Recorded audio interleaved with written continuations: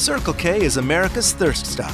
And yours. Stay cool this summer with ice-cold favorites like Froster, Polar Pop Cup, iced coffee, and more. When life's go, go, go, make us your first stop. Circle K, America's thirst stop.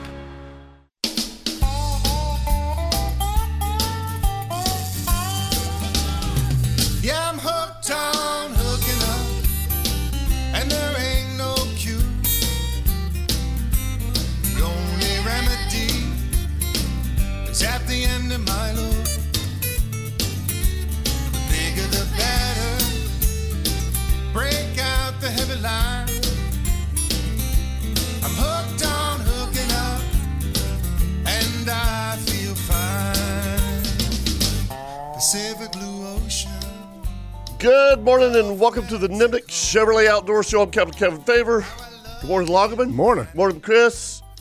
Good morning. And Captain Kirk is a little vacay Where's he going on vacay again? down there in a tropical storm. Yeah, well, I'm going that way too. That's fun. Man, you know, What is it? bad timing. Elsa? Elsa. Yeah. Let The it go. earliest. Let it go. I've heard that a million times. my It's God. Macy's favorite. I know. Yeah, that's her favorite. I can play it on my phone for you. It's kind of like Barney. No, it's not near as bad as Oh, Barney. it's right up there. I love you. Yes. I don't totally up know, there. man. Love me. And what are the other? The Teletubbies? Oh, the Teletubbies were. Yeah, they were. Teletubbies, They were weird Barney. though, man. Oh, See, I weird. like but I hated the Teletubbies, but I like the Nunu, the little vacuum cleaner that just drove around sucking stuff up that they dropped everywhere. I didn't watch it that much. Yeah, well, I had a kid. A kid. It's not like I sat at home by myself. It was just like, eating popcorn and watching Teletubbies. Right. They were freaky. Yeah. Yeah, they were like something. give me the Roadrunner and Coyote and absolutely. the Flintstones. No, I'm with you. Right? Yeah, Donald Duck something. Donald Duck, Yeah. Bugs Bunny. Now, Daffy Yeah. crushed Donald. The crazy thing is that they Wile E. claim Coyote. that the violence in those cartoons It's were crazy. bad. Are you kidding me? He never did catch the Roadrunner. No. Yeah, but listen, I wanted to find an anvil so bad because that's all he'd ever use. It's ridiculous some of the things that they come up with. Oh, I mean, I'm really. with I mean, you. it's just like, are you serious? Come on. That's violent. Anyway, look. If Elmer Fudd ever had a chance of killing Bugs Bunny, He couldn't do it. there's no chance. No, it's not a chance. Wabbit hunting. So It was one of the most poorly portrayals of hunters in America that's ever been done. Here we are, an outdoor show, and you grow up with, okay, Disney's got Bambi. We don't want to shoot the deer. Right. And then you got Elmer Fudd. Bambi's dad was the shooter. It was a total shooter. Total shooter. Yeah. Total Yeah. And then you got the portrayal of the American hunter in Elmer Fudd, which was, I mean, come on. Right. What happened to Davy Crockett? I heard Frangie talking about this yesterday, and I was thinking, man, you talk about violence. He was talking about 6-gun territory. You know what that is? What does Frangie know about guns? Nothing. But I heard him talking about it, and I went with my parents to 6-gun territory. What is 6-gun territory? Okay, I have no idea what you're talking about. It was in Ocala, and it was you would go into 6-gun territory, and they had gunfights, as in like cowboys having good. So it's kind of like an actor portrait, but it's a cool. reenactment. But dude, I'm talking about guys like falling off roofs. Okay, it was awesome. Well, but I mean, can you imagine that these days? I didn't grow up with that. Yeah, but having grown up very close to Manassas Battlefield, there were a lot of reenactments that they used to do when I was growing up over there. Yeah, where people would dress do up. They still as do Union that? Confederate. I think they still still I do grew it. up. Yeah, I grew up near Gettysburg, and that's a Exactly. huge thing. Yeah, Exactly. Huge thing. Exactly. But anyway, It's pretty crazy. I mean, to see realistic. that happen. Yeah, I mean, and the people who do it, into it. They're all about it being as authentic as possible, like down to the food that they eat while they're there. I mean, everything is as authentic as they why can would you want to possibly do get. that, though? I mean, look, I get the part of trying to Yeah, because you're weird. That's why. reenact it. But, I mean, look, Because they if watch you've got the opportunity. Teletubbies. Don't knock the freaking Teletubbies, man. Oh shoot! Anyway, it's 4th of July weekend. Yes, it Happy is. birthday, America. Amen. Absolutely. Let's remember that. let's all fly the American flag proudly and, I put it up this morning. and already enjoy there. the weekend and make sure that it's safe. There's a lot of people that aren't going to be flying the flag, and help them out a little bit. Fly Yeah. yours even higher. It's exactly right. Bigger, higher, Mm-hmm. I'm with you. more brilliant. Yep. I'm all for it. Absolutely, I'm all for it. What do you got going on for the weekend? I'm going back to Georgia. All right. And I'll be honest with you. I had 3 or 4 really good invites to do stuff on 4th of July. Mhm. You know, friends and I. First of all, I had already taken off Monday and Tuesday. You know, because this is kind of my work weekend to really get things started, kicked off for hunting season. Sure. I mean, it's right around the corner for bow season's right around the It's corner. not far at all. And now we've got Tropical Storm Elsa coming up, so it looks like I'm going to get an extra day. So I'm gonna take advantage of it. I'm just going to go up there and I'm going to get all my stuff mowed. I want to move stands. We did that this week. Yeah, A and permanent stand.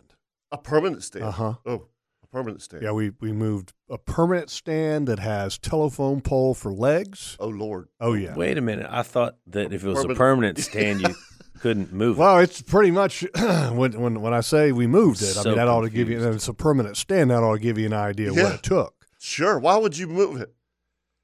Yeah, it was in off of a food plot Mm-hmm. that was you would hunt it on a north wind. Right. Problem is and that's where we set it up because we were thinking, okay, north wind, but that's where a lot of the deer come from. Right. And it's a little bit not as easy to get to, and when you kind of get in and out, it can create a little bit of a ruckus. So, and we think that if we move it to where you start hunting it on a west wind, it'll get hunted more because we don't have Right. many of those comfortable stands that you can hunt on a west wind. Mm-hmm. So we broke out the shovels, the post hole diggers, had my young, strapping, strong son and his young, strong friend Jay, and me and Gerald, tractor, and got it moved. How long did that take? It took a while. Chris, when you say what is permanent, I mean, it wasn't permanent. The poles, we use old dock pilings. Thank you very much, C&H Marine Construction. Nice. 36 inches underground. Oof. Oof. And yeah. Yeah. I mean, you talk about post hole digging to get them out. Yeah. I mean, that was a chore now. And thank It's good goodness. now, though. Yeah, thank goodness Yeah. for the auger on the back of the tractor. Uh-huh. We didn't have to dig 4 new holes with post hole digger. Right. We backed the tractor up to the spot and make lots of measurements Yeah. and more measurements. Did you lift it up with a bucket?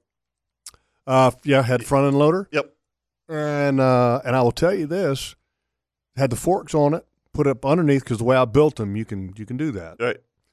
But I also built them to where sometimes that's pretty tall. The front end loader was maxed out Maxed out. Yep. all the way to the top. And then when we were getting ready to put it in a new spot, we had to put logs and sticks under where the front wheels were going to go because if not, they were dragging. Mm-hmm. And so a little creativity, but we got it moved. Yeah. We've moved some of those big Yeah. box blinds just like that. you Yeah, I know? need So, hindsight. I will build them a little bit shorter just so Okay. that, you can move them a Lift little bit it, easier yeah. the next time and you can lift it with a Good- front end loader. good tip. Yes. So, Yeah. yeah, that's a chore, man. but it's that time of year. Yeah. That's yeah. It's I that got time hogs. of year. I mean, it's not going to be. I don't think it's going to be crazy hot. It's supposed to be in the 80s. So, for up there this time of year, that's pretty good. Oh, it's great. It's great. We had was up early this weekend, like I said, and had one day.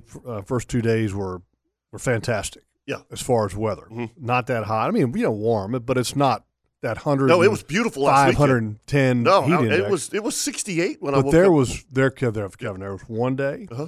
that when you woke up, you as soon as you walked outside, instantly it was time to take a shower. I mean, the humidity was, It was just yeah. and that's kind of been the case going on for Georgia and Florida now. Yep. I mean, we've been wet, Yep. and we're going to do a weather forecast here in a minute. But I mean, this moisture, I'm ready for a break. Right? What's the break, son? Yeah, give us some sunshine. Even my wife said something the other day. She, because every day I get home around 1 to 2:30, and 1 o'clock is because it's already raining, and I'm pushed off the water. 2:30 is I got my full day in, and she was like, "When are we ever going to see any sun?" I mean, she's like, "My plants need sun." It is crazy how much rain we've had. Yeah, it is. And does NOAA keep track of that? I'm sure. Oh, they have to. I'm sure. I'm sure. Yeah. I wonder how many inches we've gotten in Northeast Florida. I don't know, but I'm gonna see if I can find out. Okay. Because I mean, it's got to be a record. It's got to. Well, I don't think it's a record because typically you need a tropical. Well, June might have been pretty good, but I mean, typically if you get a tropical storm or some kind of low, right, and where it just dumps a massive amount of rain, obviously. I wonder what it is compared to the average. Yeah, you know what I mean. It's definitely above the average. Yeah. There's no doubt about that. Yeah, because it's just every day, and it's not just rain either. I mean, it's like freaking pouring. Yeah, it's been, and I'm going to have to be able to find it somewhere else. I mean, it's going to take a little while to figure all that out. But I mean, it has been extremely wet. I'm tired of it. I'm ready to have some sunshine. Yep. And I'm ready to have. Well, I'm ready for some cool weather, but I mean, it's not. That's pipe dream. That ain't happening. I'm not going to beg. And by the way, I had some clients this week on Tuesday, and they were headed up to Montana to get away from the hot weather. It's like a record up there, isn't it? They're like, dude, it's worse in Montana than it is here. I saw that the Northwest was having record heat. 119 in Seattle. Oh, yes. What? Oh, yeah. Seattle. And get this, it was like 95 at night. It wasn't even. And here's the other thing. 80%, I believe that's the number. 80%. Humidity. No. 80% of the folks there have no AC. They don't have AC. Oh, no. Oh. So give me an idea. Yeah. Okay. Exactly. Gerald's son-in-law daughter. Okay. Yeah. They live in Bozeman, Montana area. Right. I'm going to give you because I have them in my app, my weather app. Because every now and again I just like to look at the weather in Bozeman it cools me off. Yes, I understand. Right? Yeah. Right. All right, here it is. Bozeman, Montana. Today the high is 93. Tomorrow it's 90. 87 is cooling down on Monday. And then Tuesday it's going back to 93. Wednesday is going to be 95. Holy Thursday crap. 91. In Montana. Friday 89. Saturday 91. Sunday 92. Monday 91. This is Bozeman, Montana. Yeah. I'm telling you. Wow. Mr. Bob Solomon and his wife who fished with me on Tuesday, they said, we're going to Montana to get away from the heat. It's supposed to be worse there than it is here. Just followed you. Yeah. Okay, let's compare that real quick. Okay, let's to Jacksonville, Florida. Jacksonville. Yeah. Okay. 83 today. 81 tomorrow. That's 10 degrees cooler than it is in Montana. 83 Monday, 84 Tuesday, 83 Wednesday, 82 Thursday, 85 on Friday. The only bad part is every day has a 60% chance or better of rain. Okay, so here it is, Chris. The people from Bozeman, Montana are flying to Jacksonville to get out of the heat. Unbelievable. That's funny. Man, that's funny. Now, wild, now check this out. So I went ahead and looked. I looked at Bozeman, Montana temperatures in January 2021. Normal temperature, 30. Okay. That's the high. Yep. So a 60-degree swing. Oh, yeah. From January to July. 60 degrees. All right, so everybody probably does the exact same thing that we're doing. Sure. Everybody, I mean, Chris, you got a weather app on your phone? Yeah. Okay, Kevin, obviously, you probably got like 3. Yeah, I do. I'm sick. Okay. Yeah. All right. Right now, open your phones. Yep. Okay, Chris, Kevin. Okay. Okay, open your favorite weather app. Okay. Okay, and I want you to tell me when your locations, how many different places do you have? And everybody listen, how many different places, we're going to have a contest. Okay. How many different places do you have input Okay. Input it into your phone for weather. I'll give me your list. I'll give you my list. I'll go first while you guys are. Okay, Chris, go ahead. Because I just have one. I just have Jacksonville. That's it. I don't care about the temperature anywhere else. Really? I don't give a crap. Yeah, I live here. Okay, that's it. I don't go anywhere. I don't do anything. Come on. Okay. The outdoorsmen, though, we love traveling. Oh yeah. When we always want to know what the weather's been like in places that we are going to or have been. Okay, here it is. Milan, Georgia, which is near your place. St. Augustine, Norman, Oklahoma. Why Norman? KK. That's where your daughter's at? That's where my daughter's at. Cashiers, North Carolina, because I went up there fly fishing with Mark. So I always love to see what's in the mountains. Sure, it's beautiful. Webster, Indiana, which is where we go in August. Hunting in the fall? No, that's where we go in August on our golf outing. Oh, golf outing. Okay. 12 Mile, Indiana. Okay. That's where I hunt. Okay. Arcadia, Florida. Why Arcadia, Florida? Why Arcadia, Florida? Because Grandpa Jimmy and Debbie have a place down in Arcadia. We go down there during hang out in the wintertime. That's where they live. All right. And then my last one is Steinhatchee. I got Steinhatchee in there because I always like to see what the weather. And you like to go to Steinhatchee River Club. Yeah. So that's 8 places. You got 8. I've got 1, 2, 3, 4, 5, 6, 7, 8, 9. I've got you beat. You got me beat. Yeah, I got you beat. Well, give me the list. Sanibel. Okay. Heading down there today. Okay. Yep. To greet Elsa. Yeah, that's what it is. Ponte Vedra Beach. Yep. Fernandina. El Cheapo, man. Yeah, you gotta know the weather for the El Cheapo. Yeah. Okay, Jacksonville. Mm-hmm. Okay, downtown Jacksonville. Blanco, Texas, where Pops is at. Sure. Davidson, North Carolina, where Dylan goes to school. And this is just a pin that's been dropped on a map at my place in Georgia. Bozeman, Montana. Of course. And then Lake Lure, where my dad has him and his wife have a place up in the mountains up above the lake. Right. And that's where we've been twice this year, kind of in that area.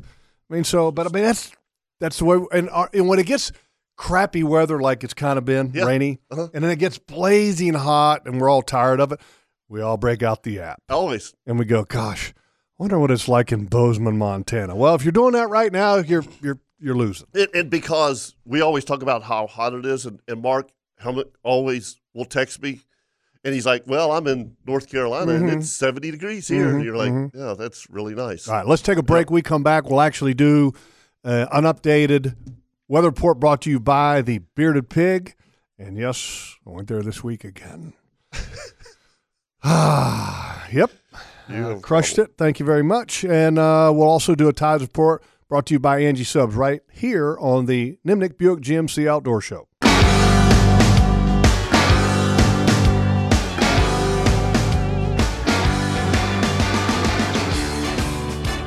Welcome back to the Nimnick Chevrolet Outdoor Show. Let's do a weather report brought to you by the Bearded Pig. And Jason Adams is going to Steinhatchee River Club July 4th. Really? Okay, yeah. So, he's like going, is it Elsa? Elsa, yeah. Is Elsa going to screw up his weekend, screw up his week? Well, I think it's literally going to be not even a whole one-day deal. Okay. Well, when you do the forecast, look at it, because it goes from like 40 miles an hour one day to 5 the next. Is that right? Yeah. I'm looking at the cone right now, and this is brought to you by the Bearded Pig. Best barbecue in Jacksonville, period, folks. 2 locations. And trust me, when you go there, try the greens, and then they have a seasonal special for the Brussels sprouts that are like pan flash fried with a little Parmesan cheese. Money. Just saying. So the cone, looking at it right now, as of this morning, it's down below the Dominican Republic, I think, looking at the map, with Jamaica kind of in the red there, which means it's a hurricane. It's going to be a hurricane at that point. But then once it goes over, I guess is that the Lesser Antilles that's just below, or is that all of Cuba? Right now it's looking like it's going over Cuba, and then it would be basically right over the top of Key West, it looks like, at about 2 a.m. on Tuesday. Okay. And then by 2 a.m. on Wednesday, it looks like it would be at Tampa. So that's rolling pretty good. But it's a tropical storm by then. So when it goes across Cuba, it's going to go back down to a tropical storm. Right. And then eventually kind of backdoor us here in Jacksonville with at that point it'll be just a storm, rain event. And then by 2 a.m. on Thursday, it will be almost over Charleston, South Carolina. Yeah, and the wind goes offshore tonight. And I think this is all good news for the Kingfish Challenge, Ancient City Game Fish Association's Kingfish Tournament, which is Friday, Saturday, Sunday. This Friday, Saturday, Sunday coming up. Yeah. I mean, because it'll be cleared out. Yeah, and not only that, but the wind that they're calling for is still southwest, even when it's at its peak. So it's going to blow, obviously offshore, not onshore. So it should just blow the ocean down. Okay, so let's take a look at what it means for our waters, like you were saying there. So the next few days, obviously, no impact from the storm. Today, west winds 10 to 15 knots, seas 3 feet with a 7-second interval. That's pretty nice. Sunday, southwest winds 5 to 10, becoming south in the afternoons, seas 3 feet. Monday, east winds 5 to 10, 3 feet. Tuesday, south winds 5 to 10 knots, 3 to 4 feet. Mm-hmm. Wednesday, tropical storm conditions possible. Chance of showers and slight chance of thunderstorms on Wednesday. So Tuesday night is when they're saying that some tropical storm conditions are possible. Right. So, but yeah, by the weekend it should be. Yeah, we will be fine. Should be fine. Yeah. And hopefully it's not a big impact. All right, a Tides Report brought to you by Angie Subs. Best sub shop in Jacksonville, period, right there at the corner of Beach and Penman. And don't forget about the Grom at the beach. A little different menu. And again, I've said this before, I'll say it again. If you haven't had the hammered pig at the Grom, do yourself a favor and get it. It's like a pounded out, breaded, fried pork on top of a bun with coleslaw, Peruvian sauce. It's money. Add a little salt for me, and it's fantastic. Tides for Jacksonville, 10:18 a.m. is a low tide. That's going to be a 0.12, and this is a Mayport Bar Pilot Dock tide. 4:58 p.m. it will be a high tide. That's a 4.22, and then later on tonight, 11:01 p.m. low. Tomorrow, if you're heading out early in the morning, it is a 5:10 a.m. 3.68 high tide. 3.68. Mm-hmm. That's about a foot off. Yeah. And then tomorrow, 11 a.m. is your low tide. That's a 0.15. It's a good tide to fish in the morning. First thing, outgoing tide, I'll take that all day long. And not screaming. Yeah, not hauling. No. But, I mean, shoot. Just wherever you want. Get out there before the boat traffic because it's going to be ugly. And you think this weekend's going to be ugly? Wait till next weekend. Why? Oh, it's a tournament? And snapper. Oh, that's right. I forgot about that. Yeah. Snapper season has how many days open? 3 days. Friday, 3 days Saturday, next Sunday. weekend. Yeah, same dates as Ancient City, as Kingfish Challenge. So, are you fit? You're not fishing that tournament, are you? Yeah. Are you? Okay. Yeah, I'm actually fishing the juniors this year. I'm fired up. Who are you taking? I am taking. You're like a grandfather. You're not I know. You don't have any juniors. I haven't fished the juniors since Kayla was 16. So, she's 24 now. And I miss it. You and I love to fish that it was tournament. awesome. It was awesome. So last year, I was fishing with my good buddy from Ring Power, Brian Shimonale, and he brought his 5-year-old son. And when I tell you this, I'm not exaggerating. He has a 3-foot cast net that he can pancake at 5 years old. No way. No, you ought to see this kid fish. I mean, we were tarpon fishing, okay, with a 5-year-old, and hooked a couple and lost them, but it wasn't due to him, And so I told Brian last year, I said, you know what? I haven't fished the juniors in forever. Would love to take Thompson out. And so him and I, Brian and I and Thompson are going to fish. Awesome. Yeah, and I'm fired up about it. I mean, really, it's a great tournament. The prizes for the juniors that they have in that tournament are really good. Yeah, really good. It's just the way that it's run. I mean, I know Don Dingman does a great job. Both tournaments do a great job for the kids. Yeah, no doubt. So because it's in St. Augustine, and thank goodness, and this is funny. There was rumors about these dates about 2 months ago So obviously I put 2 and 2 together. I'm going, oh my gosh, the 9th, 10th, and 11th. That's the same dates as Ancient City because in January I marked. And you're talking about snapper season dates. Yeah, right. Yeah. So 2 months ago I went to Comanche Cove and said, hey, I need a slip for Thursday night, Friday night, and Saturday night. Mm-hmm. And they're like, okay, that's fine. Well, like 2 weeks ago, people were literally like calling me going, are you sure you need that slip? And I'm like, oh yeah, I'm good. I got my slip. So I don't have to deal with the boat ramp because it's going to be crazy. So I've just pulled this up and I wanted to make sure that I am correct because I don't want to put out any misinformation. Mm-hmm. Certainly don't want to do that because we've done enough of that on this show as it is. Sure. We try not to, but it happens. Sometimes it happens. We just take a guess. What the hell? Yeah, but Kirk's not here this week, so we'll be fine.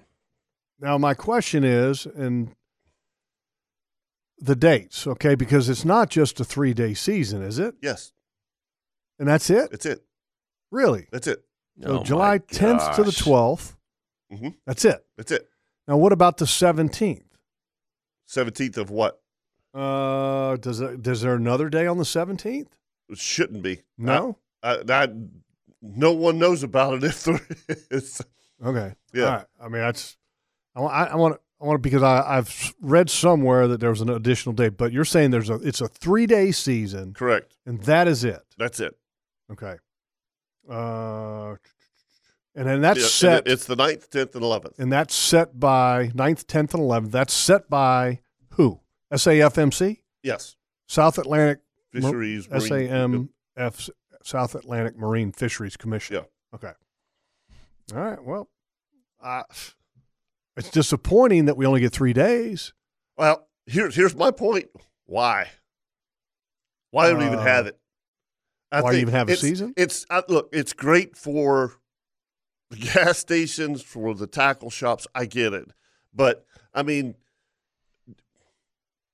you know how many people are going to be out on the water? A lot. I mean, it's just, and then they're putting it right in the. I know it's all up and down the East Coast. I don't know how many kingfish tournaments, but I mean, in St. Augustine, you're talking about a kingfish tournament and snapper season. And by the way, there is now for the tournament, the kingfish tournament, there's a snapper division. Oh, cool. Yeah. Good idea. Yeah. I mean, makes sense. I mean, so I think it's an extra $200. We'll talk to Aaron Johnson at 8:15, who's the tournament director. And she's awesome. Yeah. She was a guest host. We should have had her come in and sit in with us today. I know. She should have. I invited her. She said, no, I'll just call in. So, okay. Yeah. We also have potentially another special guest calling in today. Captain Bouncer Smith. Okay. Maybe.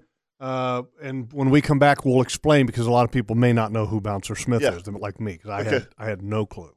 All right, folks, if you'd like to join us this morning, 904-641-1010, right here on the Nimnick Buick GMC Outdoor Show.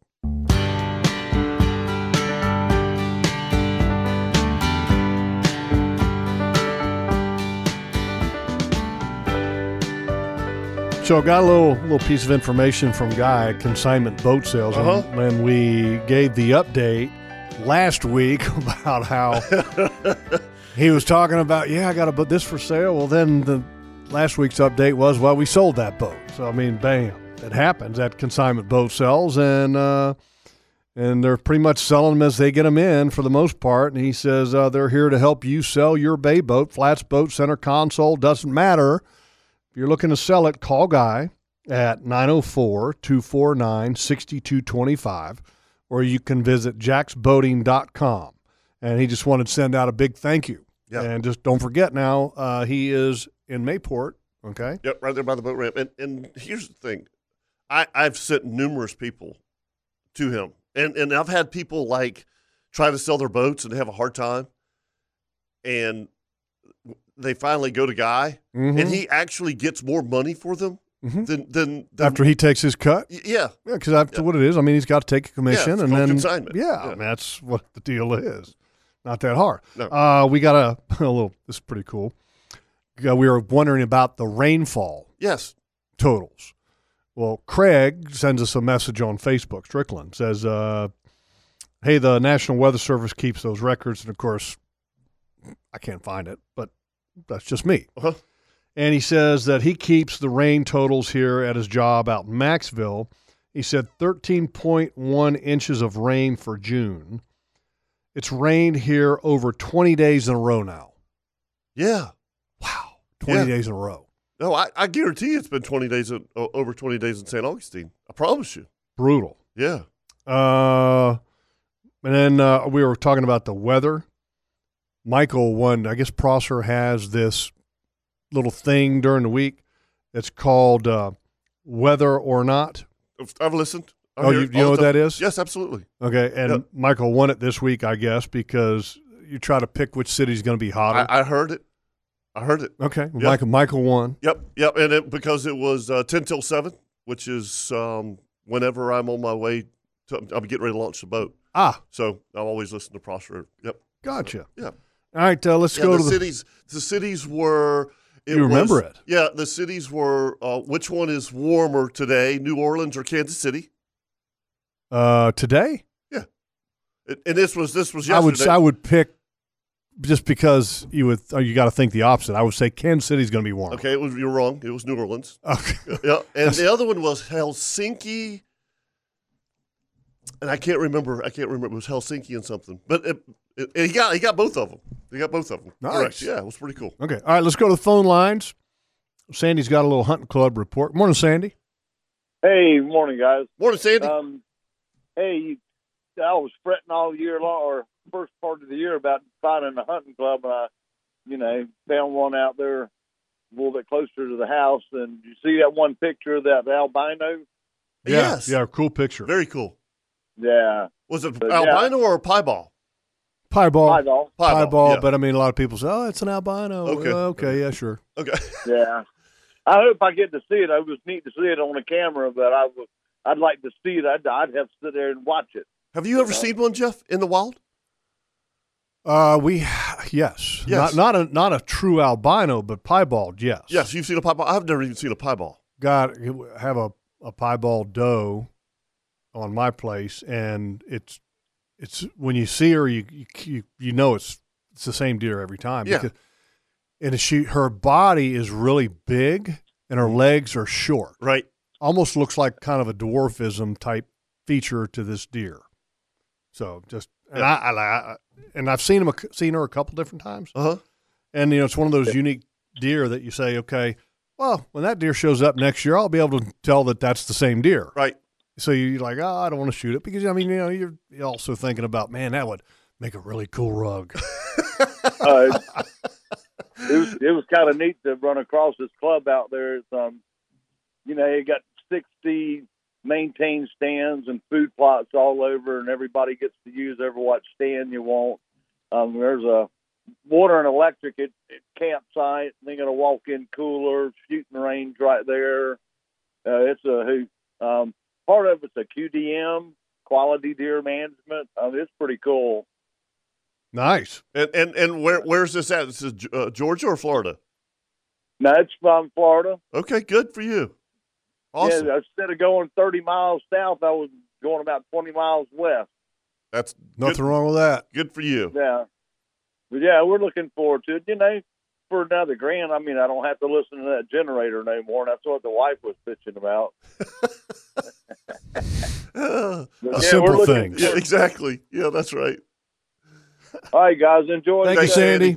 Happy 4th. Hey, we actually put the pictures up from Sandy last week on our Facebook page. And by the way, this week there was we shared a post from my FWC, Florida Fish and Wildlife Conservation Commission. They had alligator safety tips, and we shared that on our Facebook page.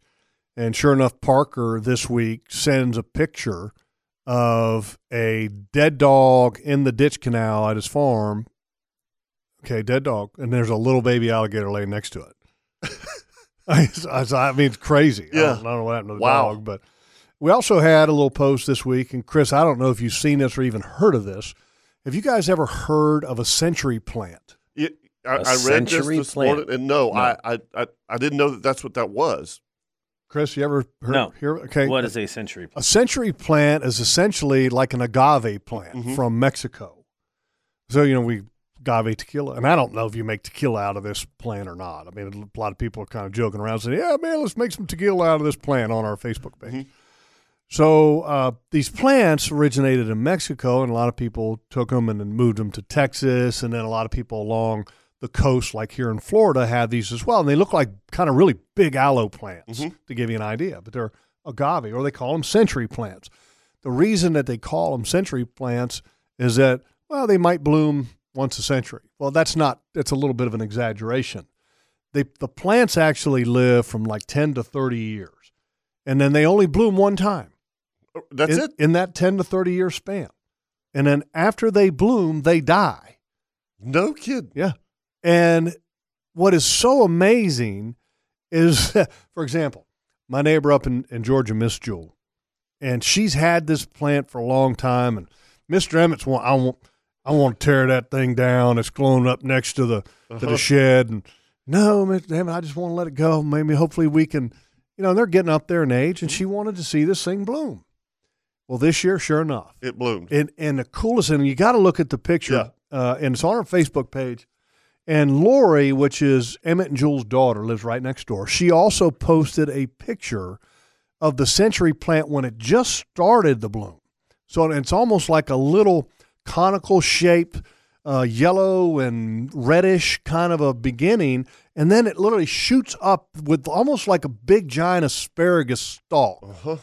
And it goes straight up. And then once it gets to its height, it actually goes kind of like poof. And it turns into this beautiful Dr. Seuss looking tree. I mean, totally a Dr. Seuss looking tree.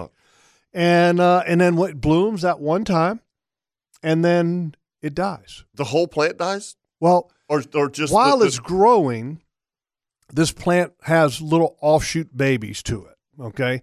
But the main plant itself, which puts all the offshoots off, once it blooms, after that bloom is over, that plant is dead. That's crazy. So that's cool. I mean, what a cool, weird, and I never knew anything about a century plant. I've seen those plants everywhere. Yes, you see them, right? Yeah. Well, they make a bloom once a year. So, I mean, folks, if you've never seen it, go to our Facebook page, like it while you're there, check out Miss Jewel's century plant. And also, there was some other folks that chimed in. Like I said, Lori, their daughter, put it up. And then we also got a post from Bruce Hall. He shared a picture from his century plant. He said it took his 18 years to bloom. And it's getting ready to check out. Yeah. Yeah. I mean, it's just pretty cool stuff. If you've never seen anything like that. Also this week on our Facebook page, Jesse just returned back from his deployment. That was great. And awesome for us to be able to share the pictures of his homecoming with his family. And we appreciate everybody, the men and women that serve our country, without a doubt.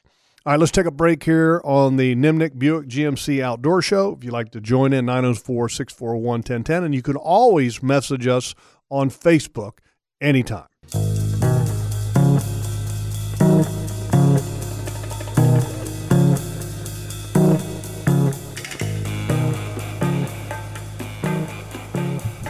That's a really cool song, by the way. It is the real version. Who is that again, Chris? Yeah. Steely Dan? You totally got me. No, seriously, what is it again? No, I'm not telling you now. Think. You got a guess, Kevin? No, I don't. And when he says it, it's a guy. Yeah. And it's not a guy, it's a group. Yeah, I know it's a group. But I love to hear you flounder. But the guy is pretty hip. It's a cool song, anyway. And the movie that this is on? Oh, I have no idea. I don't know that movie either. It's the cartoonish movie. Okay, I'll think of that. Obviously, I've seen a lot of this with grandkids and stuff. So, yeah. Okay. I can't take it anymore. Smash Mouth is Smash Mouth. Thank Yes. For crying out you. loud. Hey, folks, if you need tires, Tire Outlet. Yes. If you need service on your vehicle, Tire Outlet. Tire Outlet. Mm-hmm. If you need a lift kit, Tire Outlet. If you need a plaque to lean on your truck, Tire Outlet. They can do it all. Do you really need a Palatka lead? And have locations all over the place. 13. Okay, all around Jacksonville. So Yeah. no excuse for not being able to get the quality care for your vehicle that you deserve. All right, let's go to the phone lines and bring up Top Gun this morning. Morning, Top Gun. Happy birthday, USA! Amen. What's going on, fellas? Good morning, Top Absolutely. Gun. Happy birthday. Now, listen, I want to go over something real quick to some people out there around the world. Please don't disrespect the American flag. I mean, Amen, you brother. have that right and that freedom to do that, but men and women died for the right for you to have that freedom. So think about that if you're thinking about disrespecting the flag. Well, or I the got a little national philosophy anthem. on that, Top Gun, and that people Yeah. can have a right to do what they want to do, but then people have a right to react to that. Right, Pretty simple. right, exactly. I mean, just think about it. Use your head. That's that lump 3 feet above your ass. Anyway, you were talking about earlier about all the rain we've had, Uh-huh. and Loggeman said, "I wonder if Noah tracks that." Of course he did. He built an ark. What the what? Now that's good. Top Gun, that might have been your best. And if I was you, I'd drop Tell the me mic right. what I'd you- drop the just mic dropped the right mic. now. That was awesome. Tell me what you boys are doing this weekend to celebrate. What are we doing? Yeah. I'm getting on my tractor and I'm going to mow and I'm going to hang out with my wife and my dog. Are y'all cooking out? Oh, I'm sure. Do you know my wife? Because you boys like to eat. Yeah. Oh, I did. Look, we're celebrating with the Weiss family. It's kind of a tradition, little gathering that everybody has on her side of Cool. the family for 4th of July. So yeah, we're going to absolutely have a gathering. We're going to eat. I mean, it's 4th of July. Surprise, I'd surprise. say Yeah, Top my Gun. favorite one of my favorite holidays. I will say that when I grew up in, maybe there's some folks listening that grew up where I did in Sterling, Virginia. Okay. Mhm. 4th of July was an epic time to grow up in Sterling, yeah, Virginia. right. Yeah, it's the time that we grew up. I think I you know agree that with all that. of us grew up. Yeah. You know, it's a patriotic time, and Absolutely. and we Yeah. you know Gather, were you unified, gathered with friends. really unified Absolutely. You in cooked. loving our You country. appreciated the country, and then bet. one of the things that we had Top Gun in my community, we had a 4th of July softball tournament. That's cool. That's cool. That was put on by a longtime member of our community, and it was bring your team, put a team together, show up on 4th of July morning, and it was an all-day single elimination type of That's deal. great. And it was That's one great. pitch, Coolers included. lots of beers. That's great. Lots of, in fact, one of the most popular things was that people would put like a plastic liner in the bed of the pickup and then fill it up with water so you could have a portable hot tub. The redneck pool. Nice. Yeah, the redneck pool. Yeah. Absolutely. And, Nice. and it was lots of beer drinking, and they had multiple locations for the games because it got to be so big. Mm-hmm. And That's and great. yes, my team, we did one. Oh. We won it one year, and but it was awesome. I mean, it was, and the best part of it was a reunion It was a for the celebration. community and a Right. celebration about the birthday of our country, and that's what made That's it. how great. it should be. Greatest country in the world. Yes, sir. Look here, this guy walks in a bar and goes up to the bartender and says, "Give me 15 shots." Bartender lines up the shots, glasses, and fills them all up, and the guy just immediately starts down them as fast as he can. Bartender says, "Oh, whoa, hold it. Why are you drinking those so fast?" The guy says, "You'd drink them that fast, too, if you had what I had." Bartender said, "What do you got?" The guy says, "About 75 cents. That's yours, baby!" But I missed it. Oh, he said about 75 cents. Yeah. That was pretty good too. Yeah, the Noah thing was better. It was better. The Noah thing was, Better. you should have just stopped at that. I mean, that was tremendous. When Top Gun realizes that he's a better joke writer than the joke book that he's reading from, yes, he's going to be absolutely dangerous. The Noah thing, though, was the Noah thing was exactly. great. It was man, perfect. That was classic. All right, let's go talk to Handy Randy this morning. Handy Randy, we haven't heard from Handy. Handy Randy's going to be cooking on that green egg Yes, that he won this 4th of July weekend. Morning, Handy Randy. Hey, good morning, guys. Yeah, we cooked on it last week, and usually my wife will, now she controls that thing. She's got it figured out, and she'll load both grills up and freeze most of the meat. And, I used to work at Sonny's, and we'd cook our meat like 3/4 done and then serve it the next day. And time you heat it up, it'll finish cooking it, and it'll still be good and moist. And she can now warm it in the oven. It pulls out of there, and I walk in the door, it's just like she's been cooking all day on that thing. So it's definitely getting the vibe. So, Randy, I got a question for you because you got the green egg. And from Kirby Co. From Kirby Co. It was a cool Christmas giveaway, and Kirby Co. combined with Hagen Ace Hardware to put this green egg together. You were the lucky winner. Now, did you ever upgrade and put the Flame Boss 200, 300, 400, or 500 on that thing to help you control the temperature? No, I did not. And, you gotta get one. No, what we've learned is that we cook with it on our back porch, which is a screened-in porch, but it's fairly dependent on the breeze. But typically, we have learned that once you set it and you wind up with about a 1-inch opening, it'll stay. The temperature, if anything, you don't want to bring it up too high and try to bring it down. You want to bring it up slowly and keep it there. But it's dependent on the breeze on the back porch.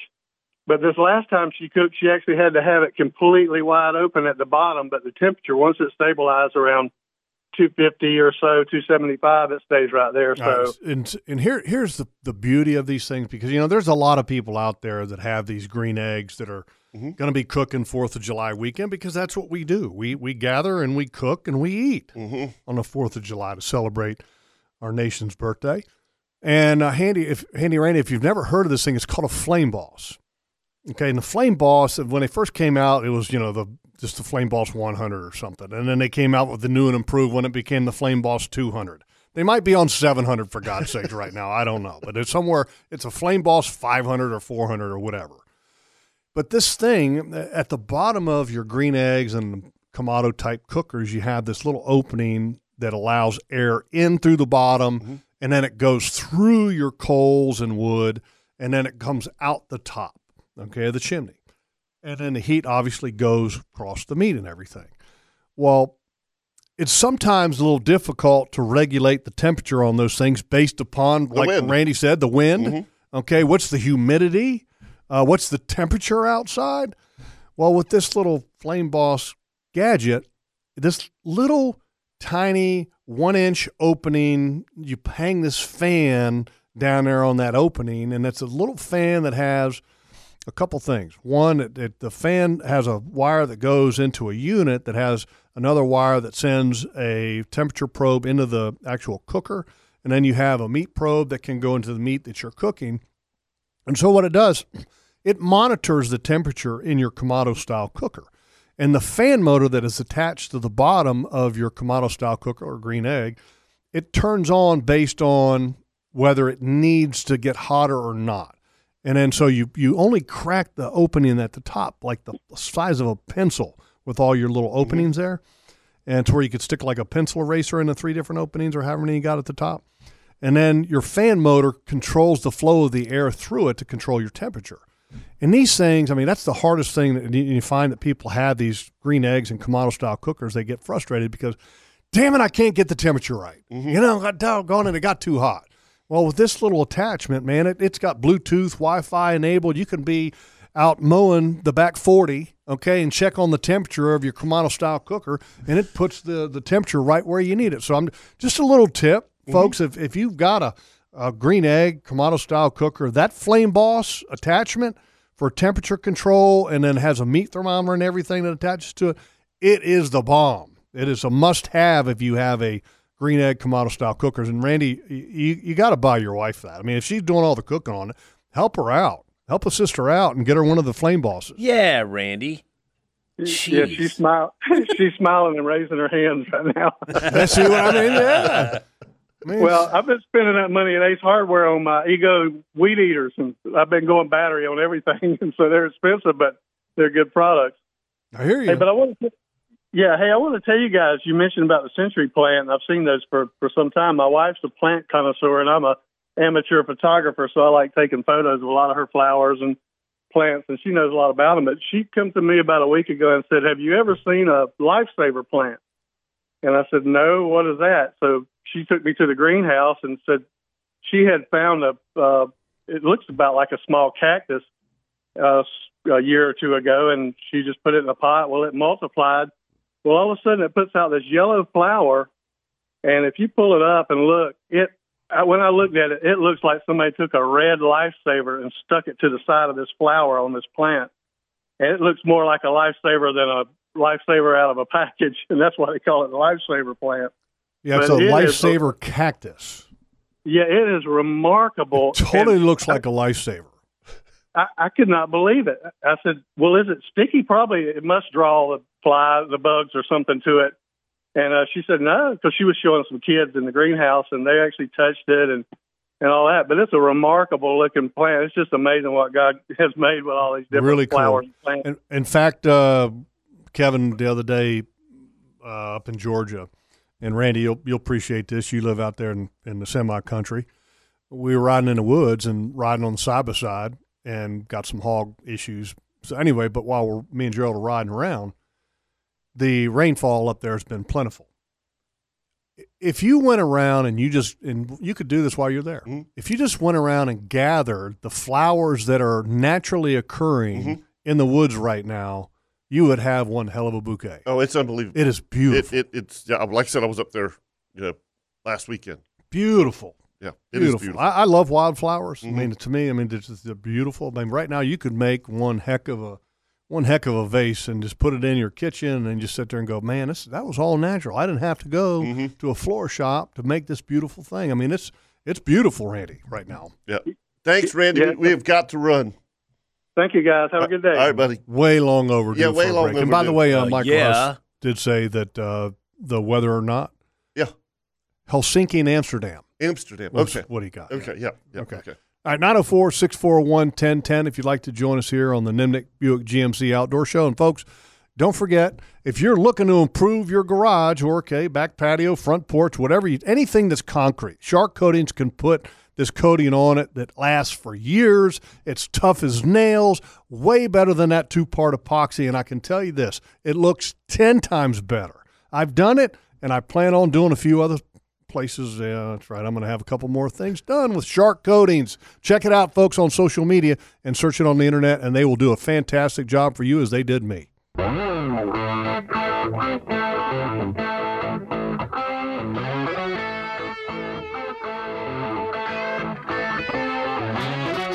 Welcome back to the Nimnick Chevrolet Outdoor Show. You're looking for a little getaway that's not that far away. Steinhatchee River Club. Well, I know a lot of people that have gone over there and stayed recently. Yeah. Over there and do a little scalloping, a little fish, just to get away, just relaxing, do a little. They got boats you can rent. They've got the clear bottom kayaks you can rent to check things out. So pontoon boats. What a great place to go to get away. Earlier in the show, we talked about some of the people that we were going to have joining us, and you had mentioned a guy that had fished with, and you called me up yesterday or were texting me about a guy that fished with Mark Sosin, and he's a famous charter captain. One of the most famous charter captains. From down south? From down south. Which we say down south, that can mean Miami. a lot of things, but it's Miami. Mm-hmm. Tell us about who he is, because he's going to be joining us here in just a minute. Captain Bouncer Smith, and I've seen plenty of TV shows that he did with Mark Sosin, and then I had the pleasure of doing a show with Mark Sosin, and I can't tell the stories that Mark told me about Bouncer because that wouldn't be fair. Uh-oh. So maybe we'll just let Captain Bouncer tell the stories. Good morning, Bouncer. Good morning, guys, and great to be on with you. Boy, I'll tell you what, you were just talking, you were doing an ad there for getting away from it all. I couldn't have believed it. Yesterday was the first time I ever fished in the Jacksonville area at all, and I couldn't believe it. I was with Leon Dana and we left the boat ramp, and it was solid houses on the Intercoastal Waterway. And we went, maybe a quarter of a mile, and we were in God's country. There were no buildings. There were beautiful Spartina grass and oyster bars. And God, what a beautiful slice of heaven you guys got there in Palm Valley. That was such a treat. And for those who are listening, Leon and a good buddy of mine, Albert Adams, and I, Leon ran us all the way down to St. Augustine to share some coffee and donuts with a bunch of guys there getting ready to go fishing, all the guides. And I got to meet the president of my fan club, Scotty was there. And Scotty Shank. Scotty Shank, he's the president of your fan club. Sweet. Well, the Jacksonville or the Northeast Florida division for sure. I got to test some of his products yesterday, and I'll tell you what, they really paid off. I caught, on a half-a-day trip, I caught a 28 3/4-inch redfish, a couple other redfish, sea trout, flounder, mangrove snappers. My last cast of the day, which was proof it was time to make it a day, my last cast of the day, I caught a stingray. Leon looked at me, and I looked at Leon, and I said, it's time to go to Palm Valley Outdoor Dining. We're going downhill when we get down to stingrays. But what a great day. We had so much fun.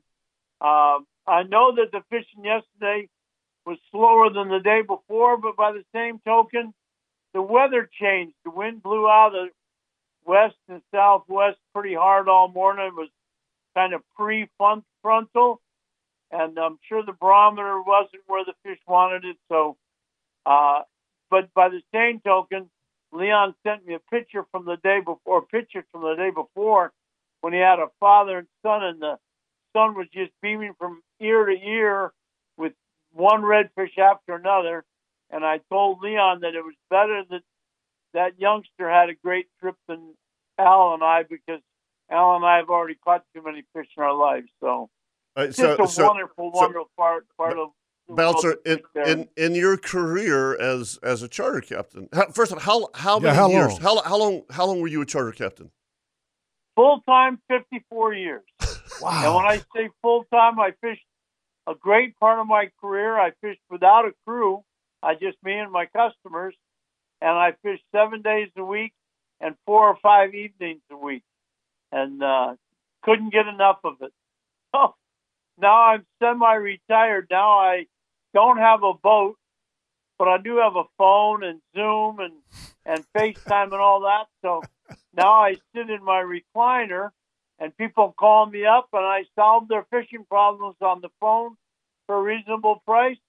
And if it works out to where I can get into their area, they can hire me to go on their boat and help them tune in their boat to where they can catch more fish. So nice. Don't have a charter boat, but still going fishing as much as I can. Yeah, but golden rule, all right? Guy gets on your boat, all right, and says, I mean, do you ever tell him what you caught yesterday? Well, yeah, that's a good question, because I have to admit that more than once people got on my boat in the morning and they say, well, how are the fish biting? And I would answer, I don't want to go there because I don't want to mess up our day-to-day. Sure as you say, well, everybody in the fishing world knows that the two most common stories in the world are, you should have been here yesterday, and boy, it'll be a lot better tomorrow. Mm-hmm. That's my point, Leon. Sending you pictures. So, Bouncer, question first of all, nobody's from Florida for the most part. Everybody kind of migrates to Florida. Where are you originally from, and where does the name Bouncer come from? I was born in Pontiac, Michigan, which is outside of Detroit. And when I was 7 years old, my dad got a job offer to take what he was already doing, but a company would pay all of our moving expenses to go to Miami, Florida, if he signed a 2-year contract. Well, let me tell you, he moved so quick that we got our first ice skates for Christmas, and we moved to Florida on January 6th. So I moved to Florida in 1956, and I already loved fishing from being in Michigan, and it just got better and better when I moved to Florida. I caught my first sailfish when I was 8 years old on a double hook value that I rigged myself. At 8 years old, that's awesome. I was off and running. But how did you know that being a fisherman for a living was what you wanted to do?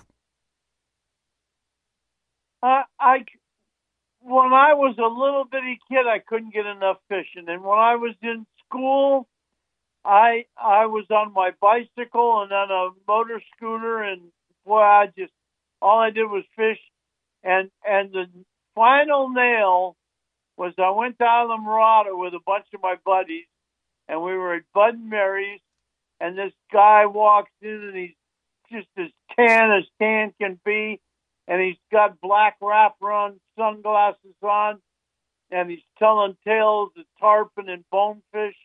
And I said, yep, there's only one future for me. And it was the greatest career in the world. Like I say, 54 years, and I'm still doing it in another venue. So I just can't get enough of it. And obviously you've had an opportunity to fish with a lot of great people and a lot of recognizable names that a lot of our listeners may know. Who impressed you? Who were some of the fishermen that really impressed you that you fished with, and why? Well, I did about 20 shows with Mark Sosa. And the first time I met him, I said, well, that's the last time I'll ever deal with that guy. And the second time I met him, it was 100% reversal. He had been trying to do a show for the state of Florida on how to release fish, and he had had a real string of bad luck, and he had spent 7 days and had nothing, and we spent 4 hours and made the whole video. So we got off to a really strong start, and Mark was just a fantastic gentleman and so compassionate about the little guy and trying to teach the little guy something about how to catch a fish on every show. And then I fished numerous times and was on the stage numerous times with George Poveromo, and just a fantastic time. And a name from the past, Bob Stearns. Bob Stearns knew more about fishing equipment and marine electronics and radios and reels and rods than anybody else I ever met. And Chico Fernandez and Lefty Cray for fly fishing. But the very, very, very best people that I ever fished with were kids. And even more importantly, kids that were physically or mentally challenged. Because, boy, I'll tell you what, kids have no prejudice. There's no such thing as a doggone barracuda, or it's another bonita, or, oh, it's just a shark. When you hook a kid up with a fish, whether it's a bluegill or a blue marlin, they appreciate all of them. And sharing fishing with them today ensures people caring about our environment in the future. So my best advice is go to the tackle shop and you see a poor kid that's drooling over the fishing tackle, try to arrange to get him out fishing with you. If there's a kid next door that always comes to see what you caught, try to arrange to get him out fishing. And by all means, if you got your own kids or grandkids, take them fishing every chance you get, because they're the most rewarding trips you'll have. And I always talk about this on charters. Kids take pressure off of you because you know that. Look, like yesterday, I caught a lemon shark. A kid was from Colorado. Greatest thing he's ever caught. Oh yeah, you know. And we had just caught a kingfish, a nice kingfish, and he was obviously way more excited about catching a lemon shark. You know, so bouncer.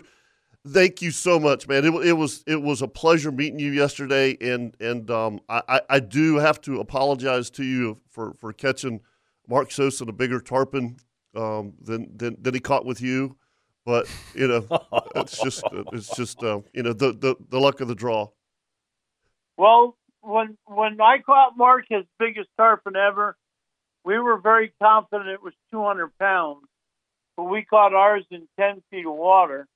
And Mark said that when he caught with you, he told me about it, and you told me about it yesterday, but Mark said that your fish was well in excess of 200 pounds, and he just didn't know what he was going to do with that 60 feet of water where you couldn't tell the tarpon where he was going to go. So we both had honorable trips with Mark and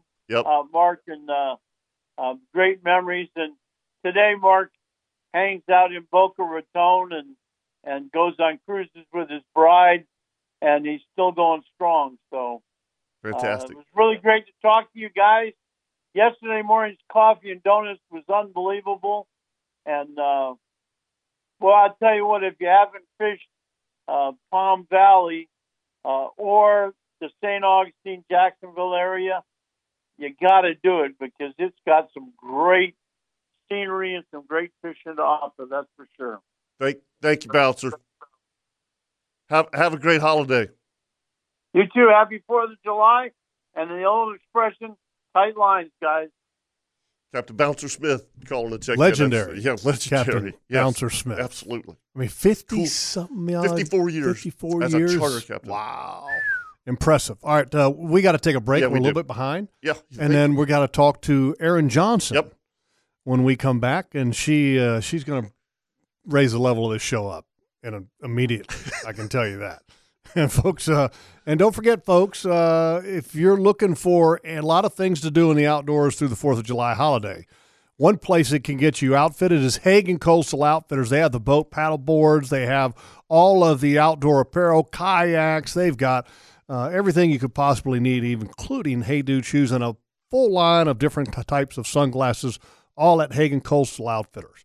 And if you'd like to join us here this morning at 904-641-1010, right here on the Nimnick Chevrolet Outdoor Show.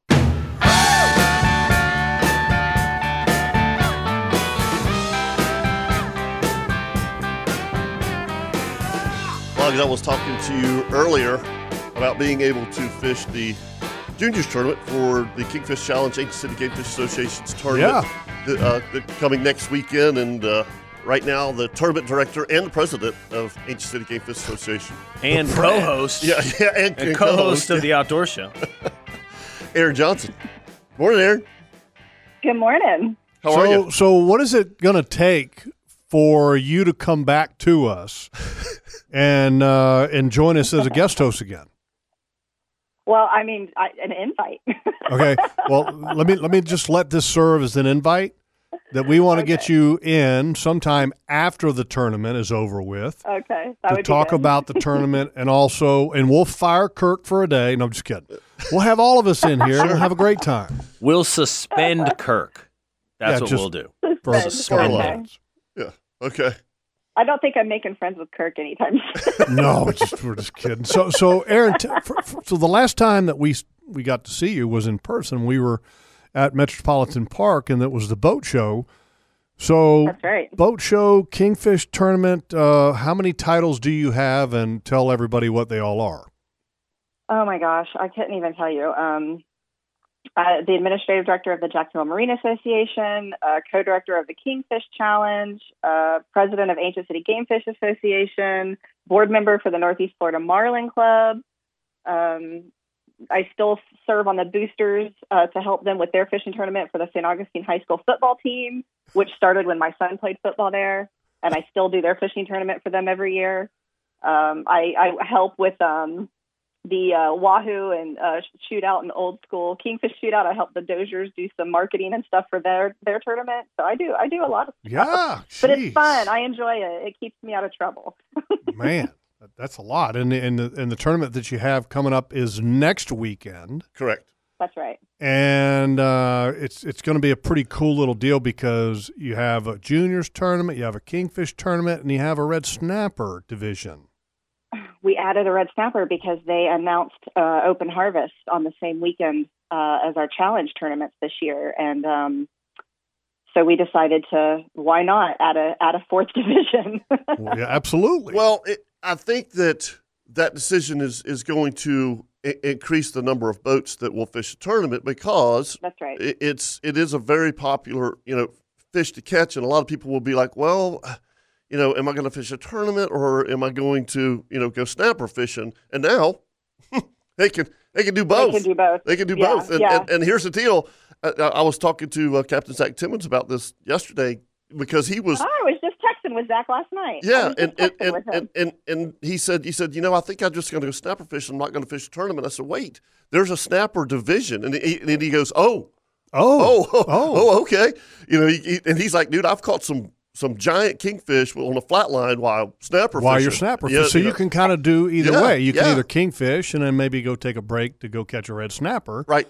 Or you can go snapper fishing and flatline for a kingfish. Yeah. So well, it's funny that you say that because the last couple of years when my husband and I were out, during red snapper open season, my husband always puts flatlines out when we are bottom fishing, and 10 times out of 10, it's a kingfish hitting the flat line. Sure. And we've caught some very large kingfish on flat line while snapper fishing. Yeah. So I think that's a really good strategy to have, because, and it's fun. It's fun to catch. I think it's fun to catch kingfish on flat lines. The crazy thing now, though, Aaron, is that if you're flatlining, you probably have just as good of a chance of catching a red snapper now. Yeah, that's exactly right. Yeah, that's the truth too. Yeah. We have gone up to bottom spots to fish for mangs and whatnot, and have put a flat line out and have caught several red snapper on flat line. So that is a true statement for sure. Yeah. So for those people that and it looks like the weather's going to be fine. I mean, with it does. Elsa coming through, it's already going to be gone. It looks like the weather's going to be great for the tournament. And for those people, tell people what the dates are. Like, what day is Juniors Day? What day is the tournament day? And the kind of the setup for the tournament. Okay, sounds great. Yeah, so we start on Thursday night at 5 p.m. with our kids' night, which where the kids go through the mini fishing clinic that our lifetime member Donna France is infamous for. So they'll go through the mini fishing clinic, and then they will have a hot dog party, and they will have their short captains meeting and last-minute registrations. They can also register that night. And then on Friday, starting at 7 a.m., the kids can fish. So that's when the junior angler tournament is on Friday. And weigh-in is 1 to 3 on that day at the Northeast Florida Marlin Clubhouse inside of Comanche Cove Marina. And then that wraps up about 3 o'clock. They do their awards sometime between 3 and 4. And then 4 o'clock to 7 p.m. that night is final registration for kingfish, backwater, and red snapper. We have live music, food, cash bar, raffle, vendors, and then we'll have a short meeting promptly at 7 o'clock.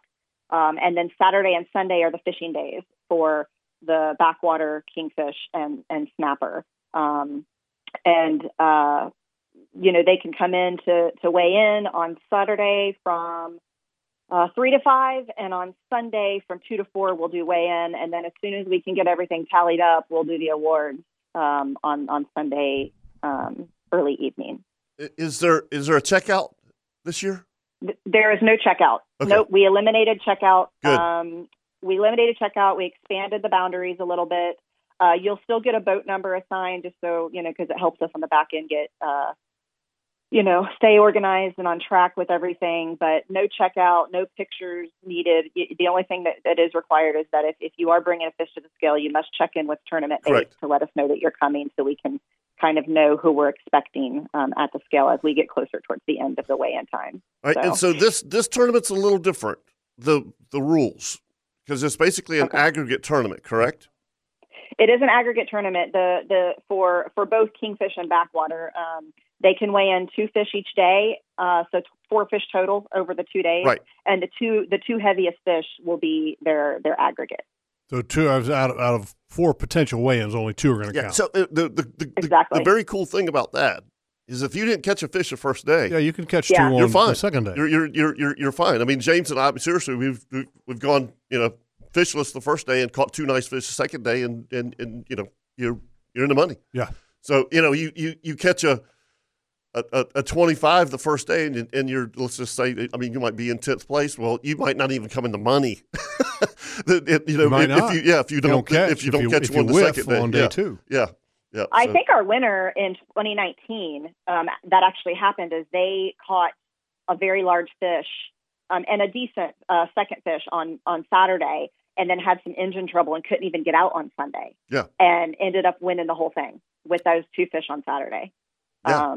So it is good to have those 2 fishing days and be able to weigh in. It's a great tournament. It's a great rules. I enjoy that. It's good setup. Yeah, good setup. It's different. It's different. We try to make it. We've been doing this tournament for over 20 years here in St. Augustine, and tournaments have come a long way. There's so many different tournaments and tournament trails these days.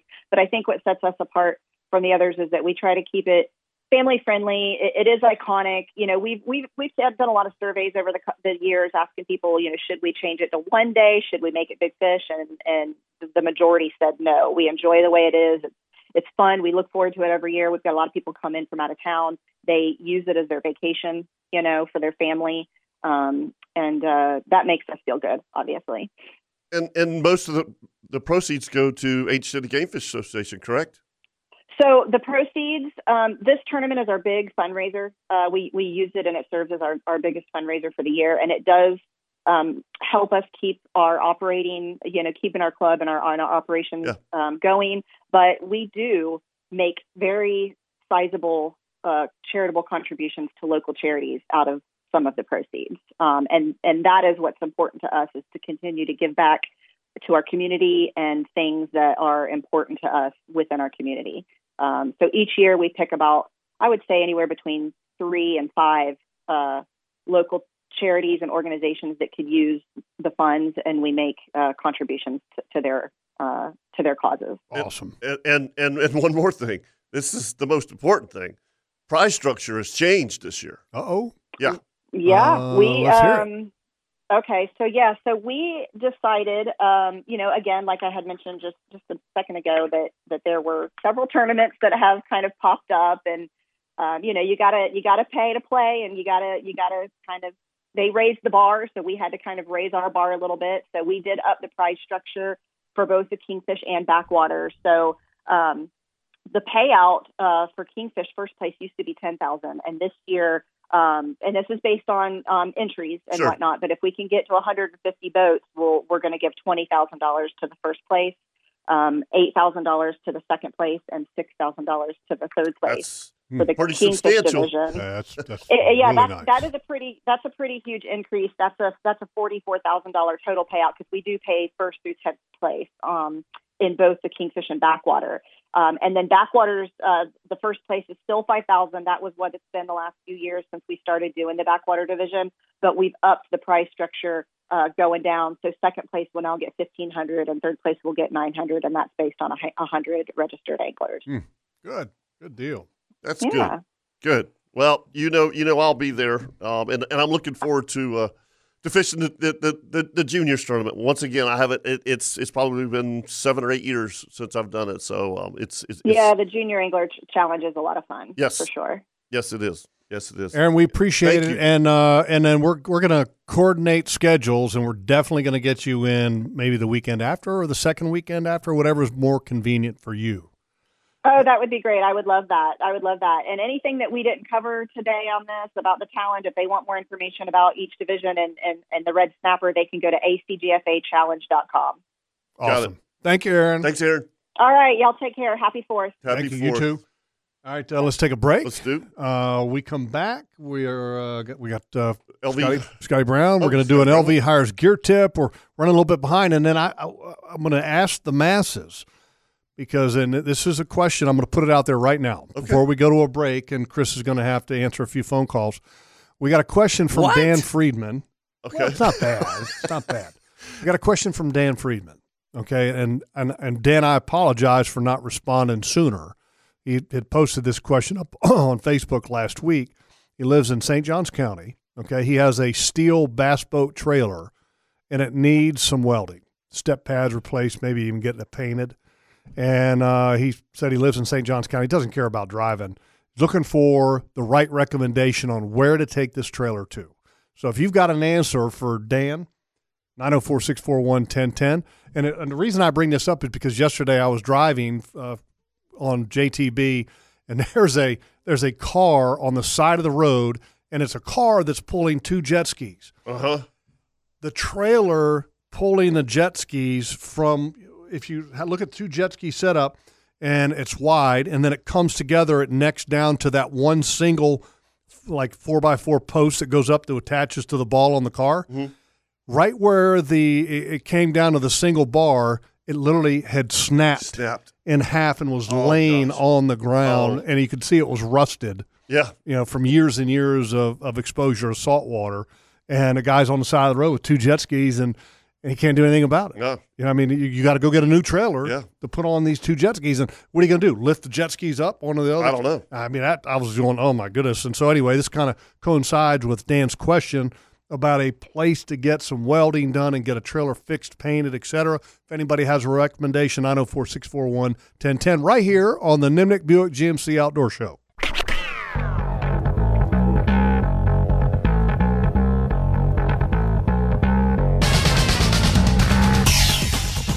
Welcome back to the Nimnick Chevrolet Outdoor Show. It's time now for the LV Hires Inc. Gear Tip of the Week.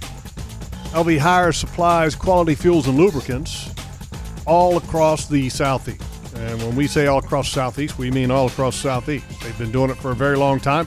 They can not only handle the delivery of all kinds of fuel, but they can handle the tank monitoring and any kind of technical aspect questions that you may have. Fished with a gentleman this week that was a very good friend of Brian Stone's, but also a client. And he goes, dude, because nobody does a better job with fuel supplies than LV Hires. LV Hires. Yep. There you go. LVHIERS.com to learn more. And at some point here in the next month and a half, we're going to have, Kevin, your doctor on. Yes, Miss Jennifer Lee. Because Kevin recently underwent how many surgeries? 3. You had 3 different surgeries because of skin cancer. Correct. How many different incisions during those 3 surgeries? 3?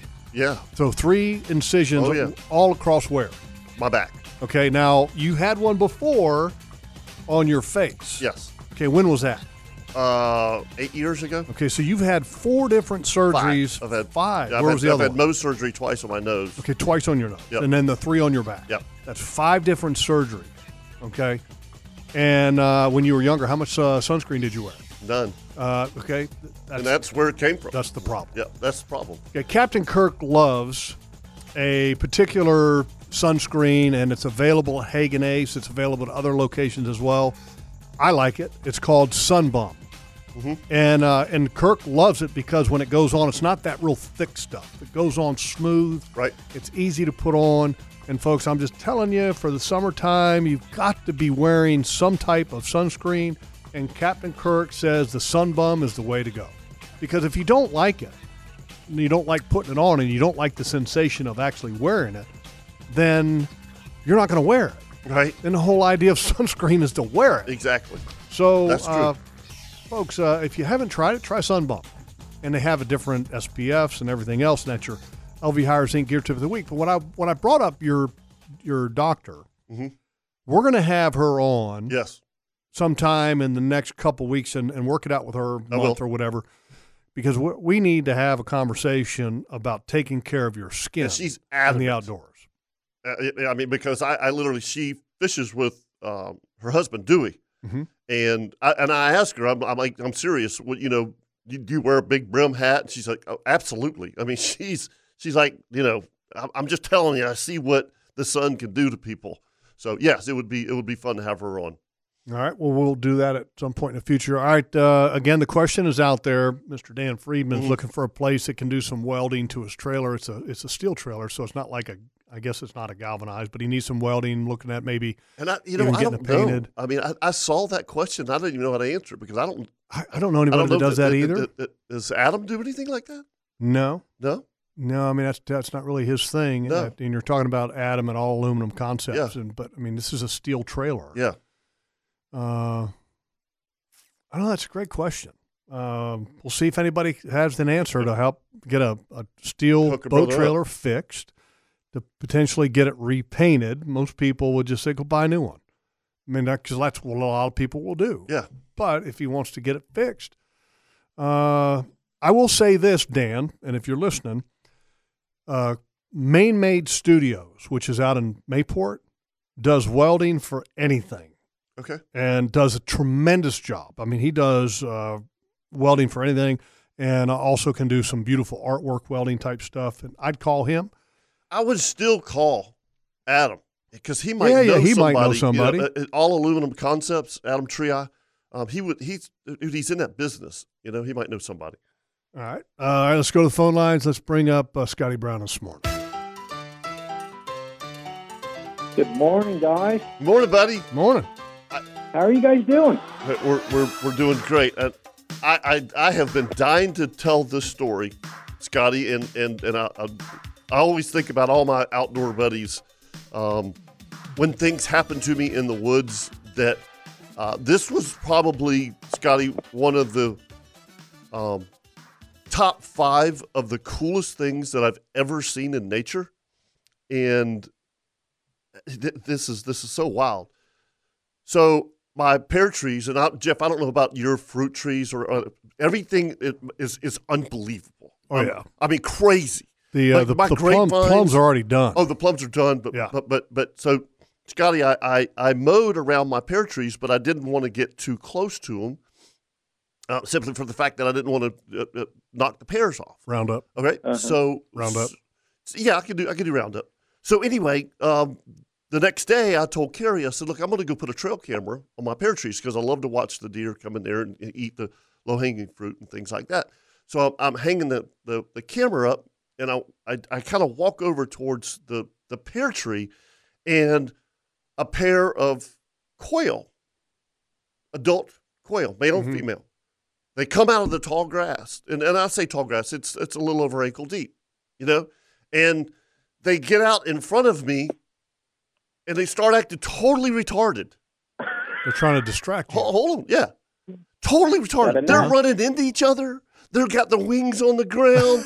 They're going, wee, wee, wee. I mean, they're just, I'm like going, I've got retarded quail. Uh-huh. And I'm sitting there and I'm watching them, and they stop and look at me, and then they start all over again. They're just going, and then it hit me, and I'm standing in the grass, right? And I'll go, oh, crap. Don't move. Yep. Don't move. And I look down, and all around my feet, and the whole grass starts moving. And it's little bitties, little tiny bitties, itty bitty. Awesome. And as I mean, literally now I'm not moving, right? And the male and the female, they're still doing their thing, man. Like dragging their. I'm hurt. Come get me. I'm hurt. Come get me. So hurt, and I'm going. This is so flipping cool. It is cool. It was cool as hell. I mean, what the heck, man? Nature. How do those quail? What is it in their brains that they look at each other and go, okay, we got to put the show on.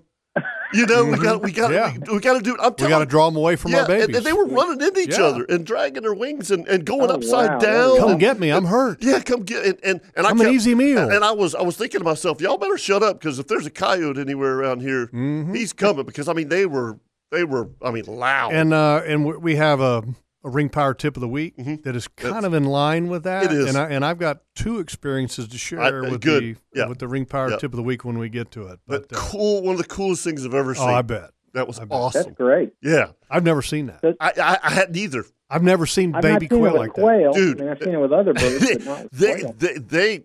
They're about the size of your thumb. Really? Oh, little tiny guys. That's awesome. It was so cool. I've seen ducks do that. I've seen ducks do it. Where they act kind of funny on the water, Scotty. Where they act all hurt. They're trying to draw you away from maybe their nest. They got nothing on quail. No, they're not near as good of an actor as a quail. So yeah, the ones that don't act as geese, they'll just kind of move a little bit from the nest of the little ones, and then they make a lot of noise and bow up on you. Yeah, spread their wings, make themselves look bigger, but a lot of birds do. They do that acting, and it's a great when you can see it. It was. I'm telling you, it was one of the top 5 things I've ever seen in the woods. It Cool. was cool. And when it Is hit it me, raining? I was like, oh no, don't move, you know. And then I look down, and they're moving all in the grass. You know? Now, you know, the amount of quail that you hear this time of year and is a lot. I mean, a lot. Yeah. You know, you hear that. Yep. You hear that sound all the time in the woods, and it typically starts right at the end of turkey season is when you start to hear a lot of the calling. And even right now, you're hearing a lot of it. Yeah. I mean, obviously they made it at the same But time. I've never had that experience of seeing a bunch of baby quail. Either, That's and, cool. and it was one of the coolest things I've ever seen. I immediately went back to the double wide and said, I told Carrie, and she said, "Did you take a video?" And I was like, "No, I didn't because first of all, I didn't want to separate them. Yeah. You know, I really wanted to just leave. Yep. You know, Yep. Get out of there. Yep. Cool. Nice story. Yeah. Awesome. So you get lots of fruit. You got lots of fruit this year, both of you. Yeah. Oh, yeah. Pretty much everything from the persimmons to the crab apples. The plums are almost over, not completely done. Do you have a grapevine? Yeah, I got grapevines, wild grapevines. No, I mean, you know, like a muscadine vine. Yeah. Okay. Yeah. I mean, like one that And you your planted. grapes are already- No. your I didn't grapes plant are any. already They're all ripe? wild. I'll show you some All pictures of wild. ours. Oh my gosh, it's unreal. Yep. Our grapes won't be ripe until the end of July. Correct. Yeah. And have a ton Is of fruit on the trees for the most part. The one tree that doesn't I haven't seen a ton yet is I have not seen a lot of acorns yet. I haven't really looked, but yeah, Like the sawtooth oaks. right. They got one, but like the live oaks and stuff, I have not seen a lot of acorns on those trees. So, is it early for them? I don't know. I don't know. Might be. 1st of July, yeah, probably. I mean, most acorns that about of course, I mean, where I live, we don't get, we start getting the big white oak. We get those starts usually sometime the beginning of August. That's when the grapes get ripe and start falling out of the trees also. And then the other acorns kind of follow after that. And sawtooth, I don't know when they start dropping. They drop early.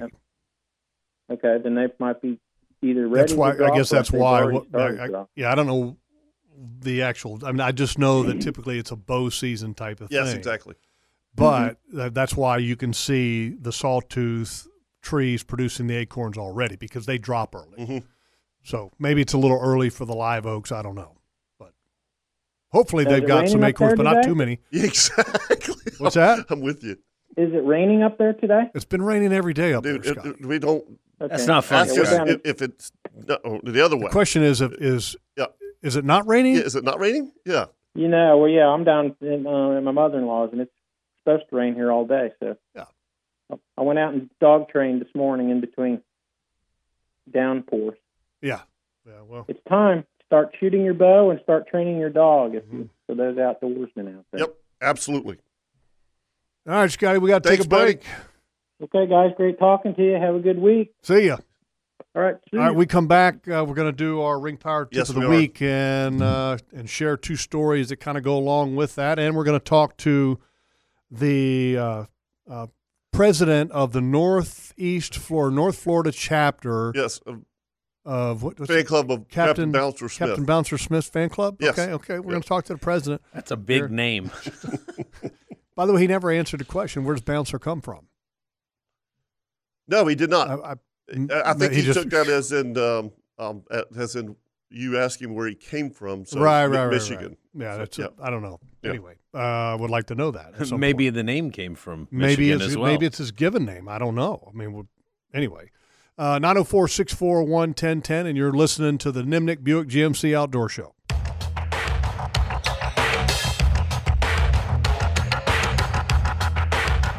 Welcome back to the Nimnick Chevrolet Outdoor Show. It's time now for the Ring Power Cat Tip of the Week. Ring Power and the Cat Rental Store has the youngest fleet in the industry, which keeps your job running smoothly without interruption, where you get dependable products. And don't go to anywhere else if you want to make sure that your job site and operation is running without interruption. Go to ringpower.com to learn more. This week's tip, it's that time of year where you start to see baby quail.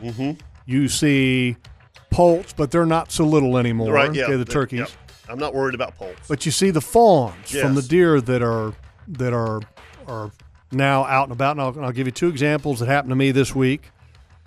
On Tuesday evening, me and Gerald are riding around and checking out some areas for some hog sign, and we are riding down a fence row and get within like 10 yards of a little clump of bushes right on the fence, and out runs a fawn. Mhm. You know, takes off. Oh, that's cool. You know, a little spotted fawn. Mama's nowhere. She's somewhere. But She's somewhere. And then I was doing a little vegetation control around the pond and almost stepped on one that was even younger because it was kind of Wobbly. uncoordinated running away. The one that ran on the fence row was like, Chow. Yeah. And this one at the pond was like, oh, oh. They look retarded. Yeah, it wasn't so smooth, okay? So that's why this time of year, and Dave Edwards has talked about this many times, our good friend Dave Edwards, that mowing is probably not the thing to be doing in a lot of areas right now, especially in those parts of Georgia, because deer's gestation period is about 200 days.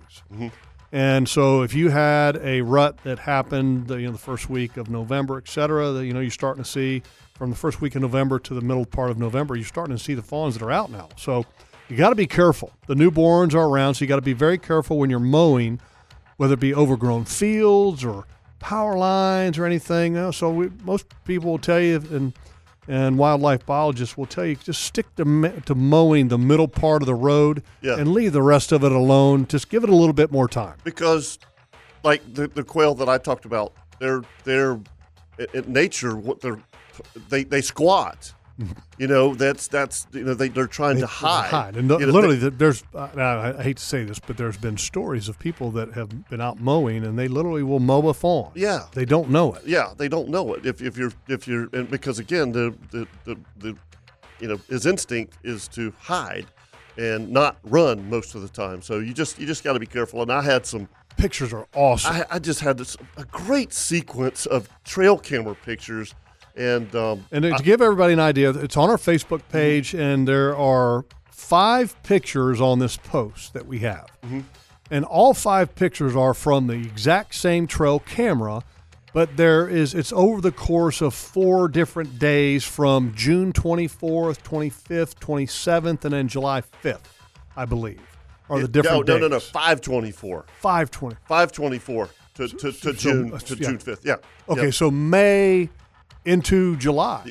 Is that right? Into June. Into June. Yep. Okay. Yep. So May into June, and this is in your rut's a little bit earlier than mine. Yes. But these are some cool pictures. Great because pictures. The very first one is on May 24th. Is Yes. that right? Yep. May 24th. Yep. And you can see that the fawn can barely even walk. Yeah. Barely. And then within a matter of going from the 24th to the last picture, which is June 5th. Okay. The fawn is now, okay, Yep. I'm kind of got my keeping legs up with underneath Mama. me. I can run a little bit even. That's cool, man. I mean, what a great sequence of pictures. It was. I just had left that camera. Obviously, you could see that's an old food plot. And there's really nothing there. They just keep walking across in front of the camera. There's no corn out. There's no nothing. Those are just all natural pictures. And when I saw that sequence, I thought, man, I got to share that. Covert cameras? Covert cameras, Yep. Interesting. Mm-hmm. Cool. So that's your Ring Power Cat Tip of the Week. Watch what you're doing with the mowers this time of year. All right, let's go to the phone lines and bring up the president of what's the captain's name again? Captain Bouncer Smith. Bouncer Smith, Captain Bouncer Smith, the Bouncer Smith Fan Club president of Northeast Florida, Mr. Scotty Shea. Morning, boys. Good morning. I don't get starstruck, okay? That Bruce Willis, and then whatever, I'll shake your hand and move on. But as far as within the fishing industry, before Bouncer, I had the opportunity one evening, God, this is years ago, probably 2 years ago, even before he had his accident, and that was the famous Tread Barta. Mm-hmm. I don't know if any of y'all know who Tread Barta was. Oh, yeah. But, Gary Remensnyder at the time was the owner of Blues, who had sponsored me for my tackle. And we were at ICAST, and Tread was there. And I don't know how it happened, but I got invited to go to dinner with Gary and Tread and some others. And I don't know if I ever ate. It was kind of like on your first date in high school where you just looked into the girl's eyes. I was just like fixed on him, listening to stories, you know, and all that. It's weird, I know but I'm just telling you, I am exactly what Bouncer says, and I knew what I was. That was going your to first do. stint as the president of a fan club, correct? Yeah.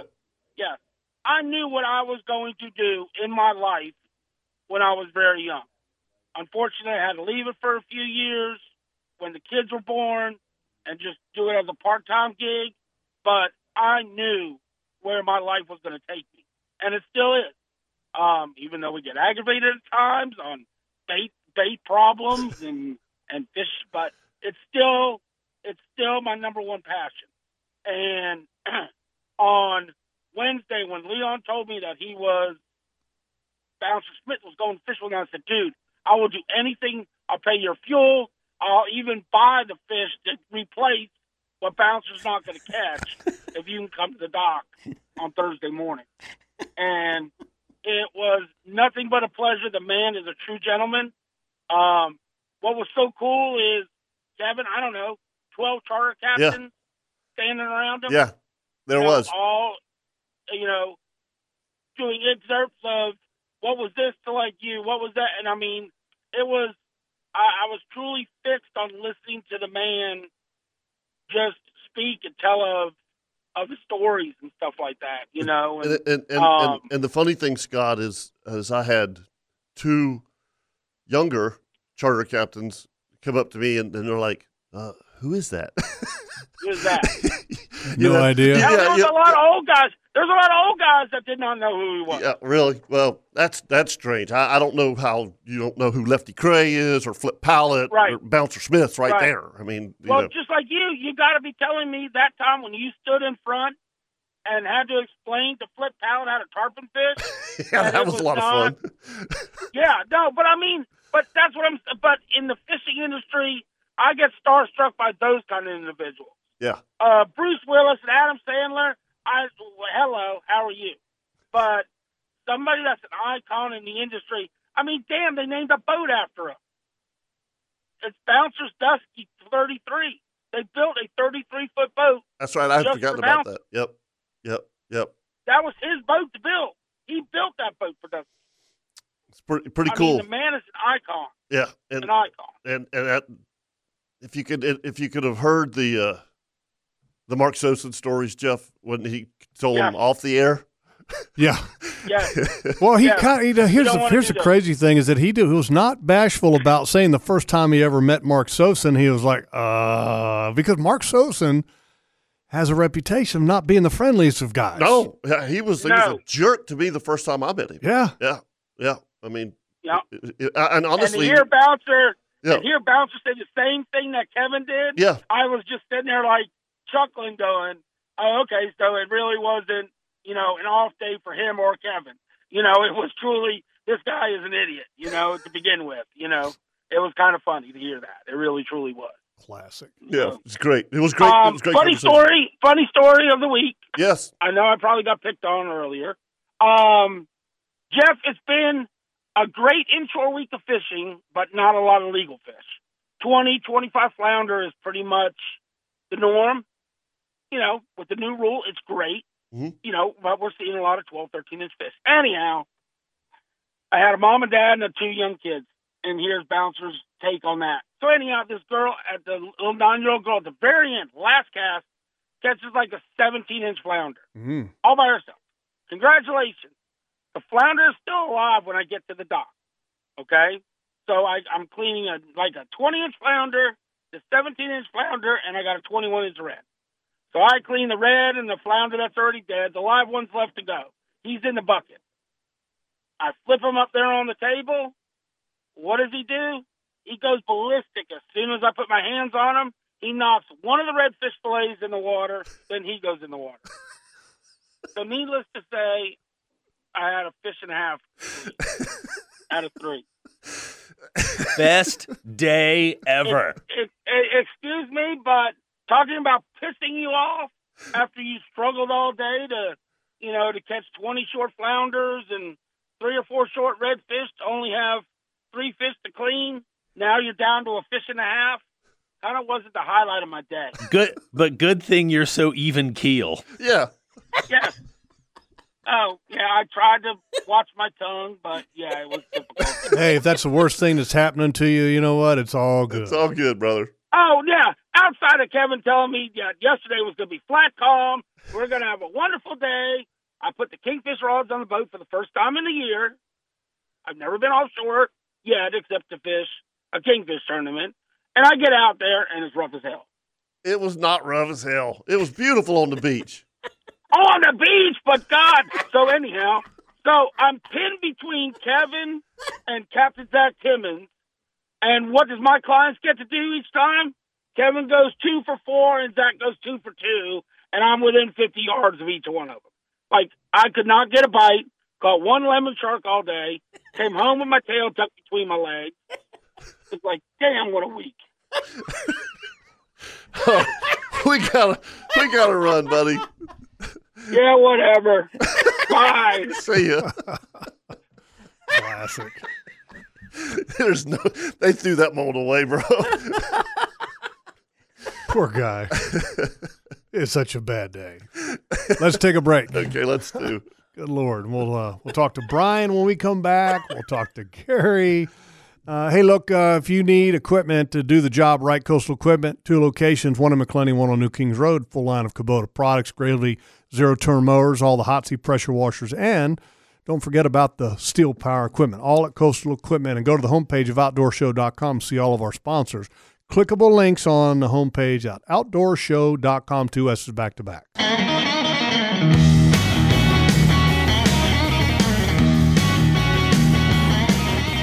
So have you ever heard of a yellowmouth grouper? No. Either have I. No. But it's a pretty cool story. Chris Schultz sent us an article that he wrote for, I think, the Beaches Leader. Mm-hmm. And we're going to provide a link whenever it gets printed to where we can put the story, a link up on our Facebook page, because he recently went fishing offshore and with a group of guys, and part of the group of guys, a bunch of buddies and all that, and kind of a rough, snotty day. Justin Quintal, and I hope I said that properly, who is a men's longboard champion, world champion, and is like one of the best longboard surfers on the planet, was with them on that trip. They ended up catching this yellowmouth grouper that Justin caught. So anyway, they finally get it to the scale, and the story is an amazing story. 23.2 pounds, which breaks an all-tackle record that stood for almost 20 years. 20 years, yeah. And That's they didn't cool. know it. They didn't know it. Yeah. Anyway, we're going to try to put this story up, link it, or post it, or whatever on our Facebook page, and we will do that because it's pretty cool that about this story. Anyway, let's go to the phone lines, and let's get to Gary first, and then we're going to talk to Brian. Good morning, Gary. Good morning. Happy 4th to y'all. You too. Thank you. I was just wondering, do you guys have any traditional 4th things, like any specialty dishes that you or your significant other may make on the 4th? Not like Thanksgiving. Nope. Yep. We don't. Nope. Nothing Miss Tara does, huh, Jeff? No. 4th of July can be a lot of different things. Okay, I was just curious. That's all I have for today. Thanks, guys. Thanks, See you. See ya. I mean, it could be, look, I might do ribs, Could be wings. It could be wings. Yeah. It might be dogs. It might be quiche, Tacos. I mean, yeah. 4th of July can be anything. Yeah, absolutely. I'm with you. It's about the gathering. All right, let's go to the phone lines and bring up Brian. Got a fishing story and idle talk. Morning, Brian. What's up, fellas? Morning, Brian. Hey, Kevin, we need to do something for Scotty. I don't know if it's a beer and wing night or intervention or something, but that stress level is not good for him. No, it wasn't. Oh, Lord. So Brian, yellowmouth grouper, you ever caught one? I have never caught one. I've heard of them down south and, a lot of them in the Bahamas. But I have never caught one. Was it caught up here, Jeff? Yeah, it was caught on Mayport. Yeah, Mayport. Caught out of Mayport, and eventually they had to take it all the way to Crystal River for a certified IGFA scale. Really? Yeah. Yeah, they were like driving all over the place trying to find a certified scale, and unfortunately they didn't fillet it. Yeah. Which, right. I mean, most people would be like, oh, it's grouper, let's eat exactly. it. And they ended up taking this thing all the way over to Crystal River to where they could find an IGFA certified scale at Pete's Pier. Okay, Pete's Pier. Pete's Pier. Pete's Pier. Do you know where that's at? I have no idea. No idea where. Okay, well, but think about the weight that it probably lost in the transportation. Probably a day or two after he caught it. Yeah, absolutely.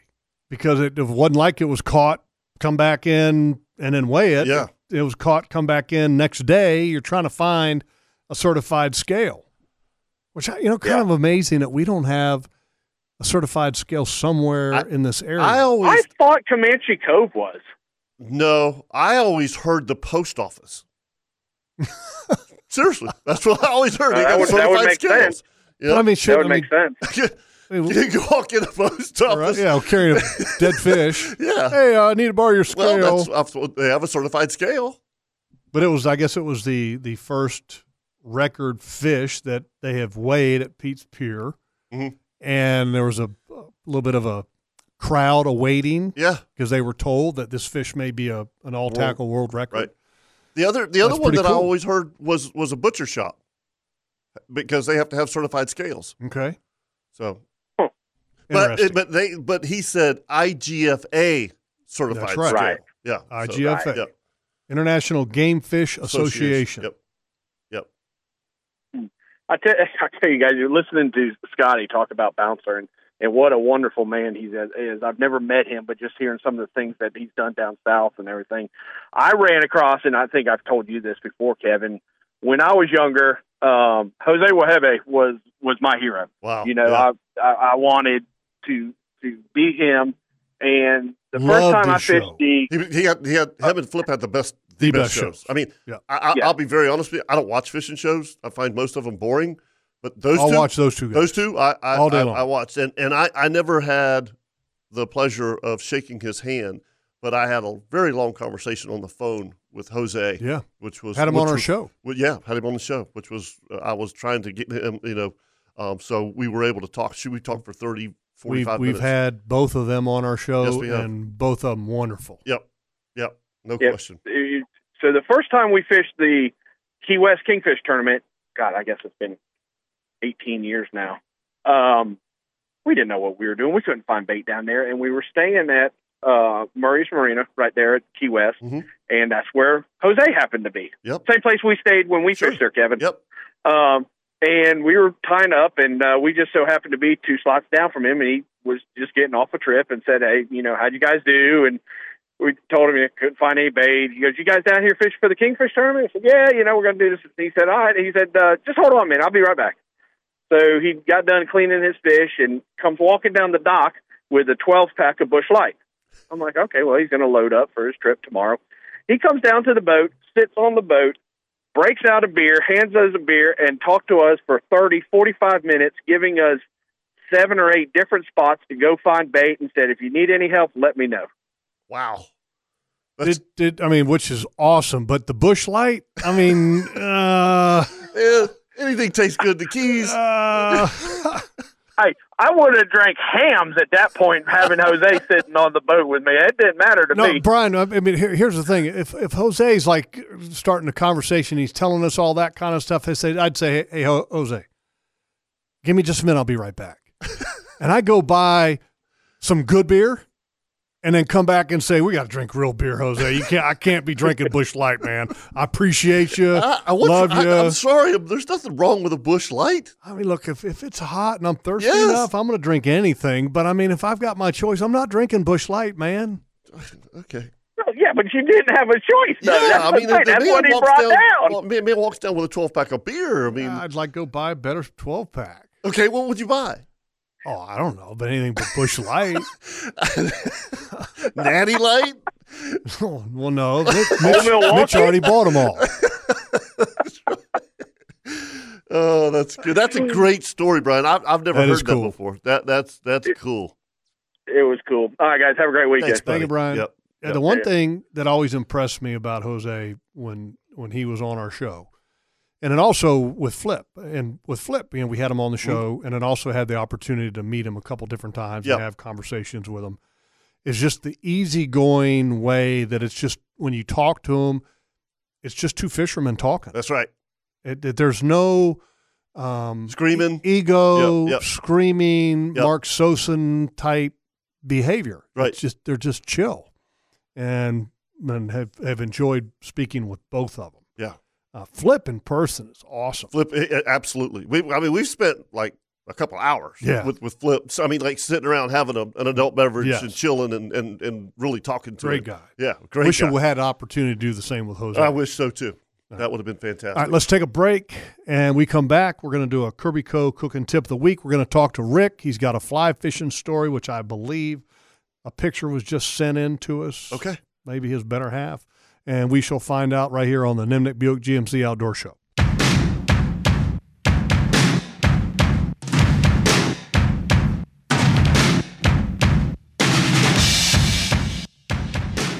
It's always funny how things happen. Yeah, okay. And that this week we get a request on our Facebook page from our good friend John Strickland, who shared us pickles, and he always sends us food things, and we're all foodies. John's right in that batch, and John had a special request to bring back the Kirby Co. Cooking Tip of the Week from a couple years ago, which was candied pork belly.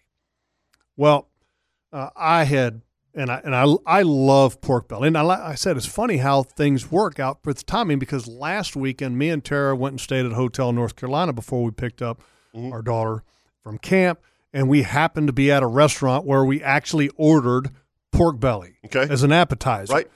And it was good, but me and Tara both said to each other, not nearly as good as the candied pork belly we make at home. I hear that every time I go to a restaurant. So if you go to our Facebook page, we have shared the details on the candied pork belly, and essentially kind of shared it. We showed a picture of it.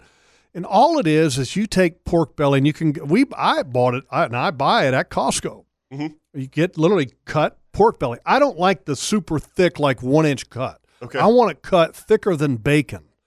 Okay. And they sell that at Costco.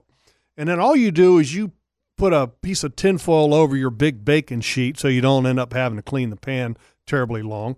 And you lay the strips of pork belly out like you do bacon, and then you cook it.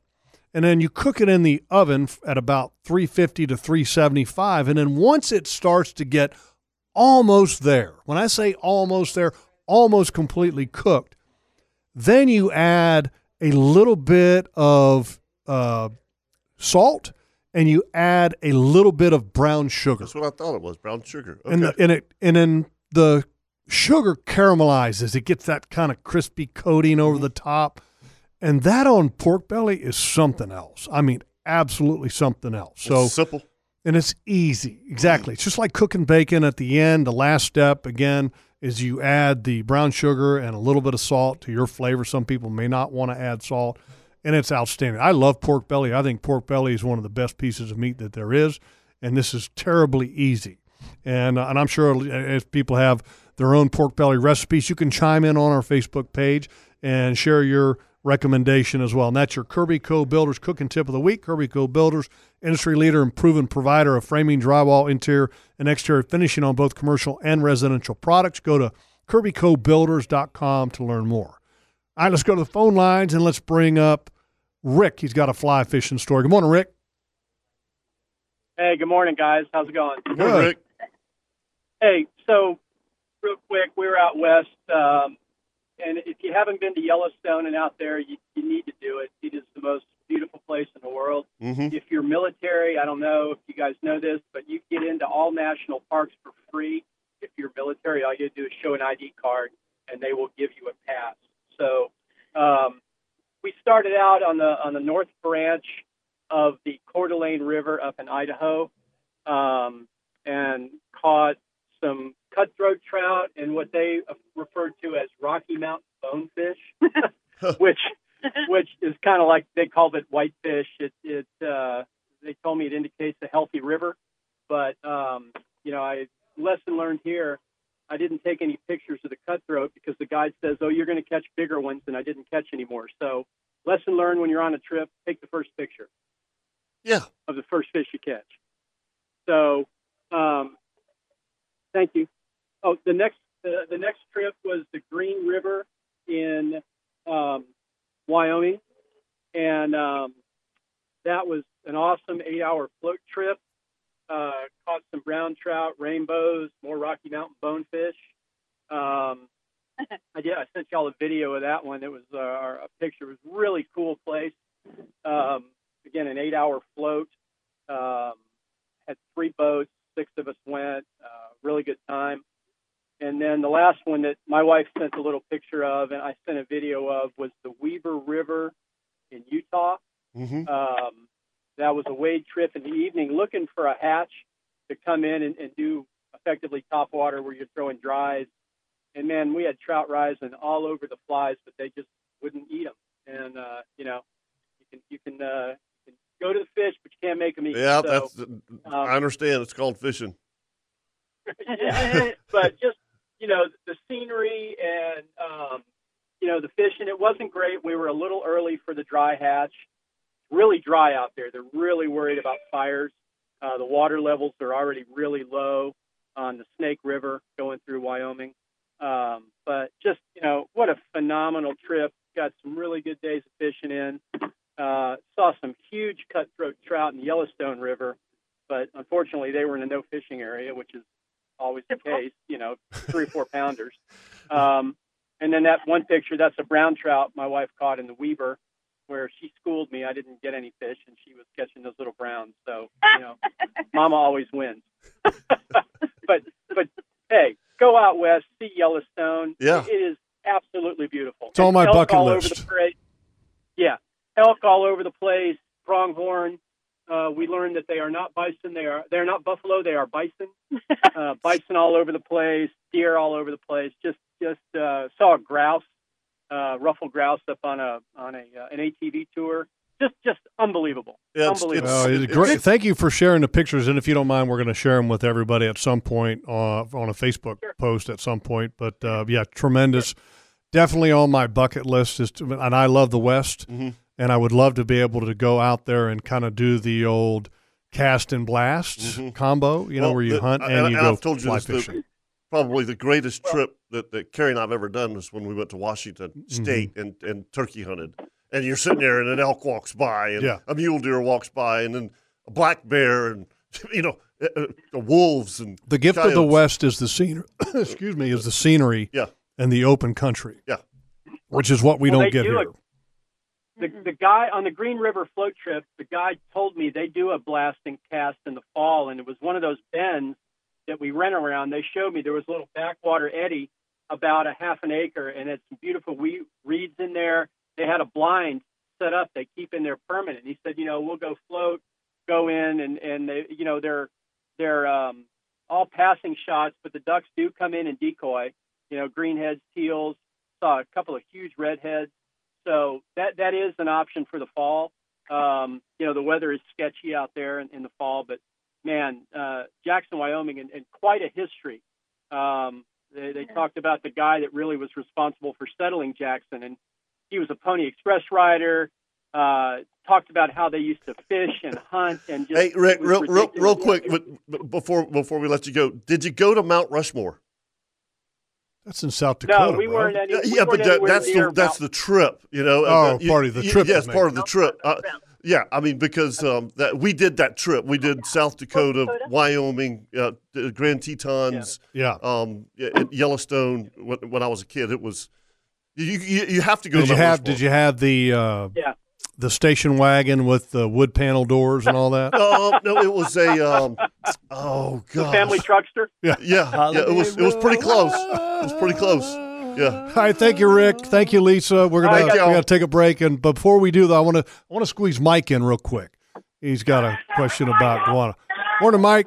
Hey, good morning, guys. So I was having a beer at the local tavern and started talking to a fisherman, and I'd mentioned that I fish Guana River and occasionally Guana Lake, and I mentioned, boy, that lake They haven't filled it up yet. He said that he heard that you guys had mentioned something about some grand plans relating to the lake. You know anything? You know what they're doing? Yeah, essentially the water levels in Guana Lake are all controlled based upon providing the best duck habitat that they can. Mm-hmm. I understand that.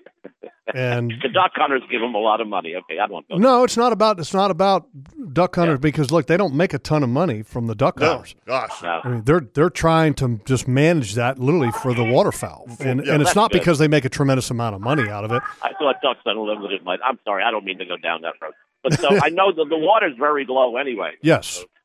Yeah, it's very low right now, and I can tell you that if you try to paddle in Guana Lake, your paddle tips are going to get in the mud.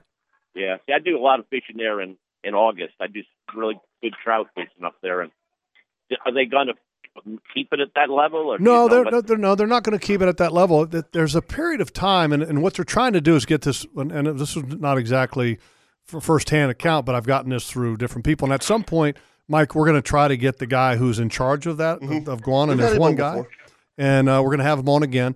But they control the water level to make sure that the sediment, the muck kind of settles and that this duck grass grows. And however long it takes for that to happen is however long they leave the water levels down. Yeah, I've spoken with, I guess, the biologist. He told me the same thing. But usually they fill the lake up by June. So I guess they just drag it a little bit. Yeah, for whatever reason, I guess the duck grass hasn't grown yet. I was just hoping that they weren't going to leave it at this level. Because I'm worried about a fish. I mean, when it gets warmer with all those fish in there and the water not being very deep, you might have a fish kill. That's what I was just a little worried about. But it'll come back up and hopefully sooner than later. Thank you very much, guys. Thank you, Mike. Thanks, Mike. Bye-bye. All right, let's take a break, and we come back. We'll do another weather and another tides right here on the Nimnicht Chevrolet Outdoor Show.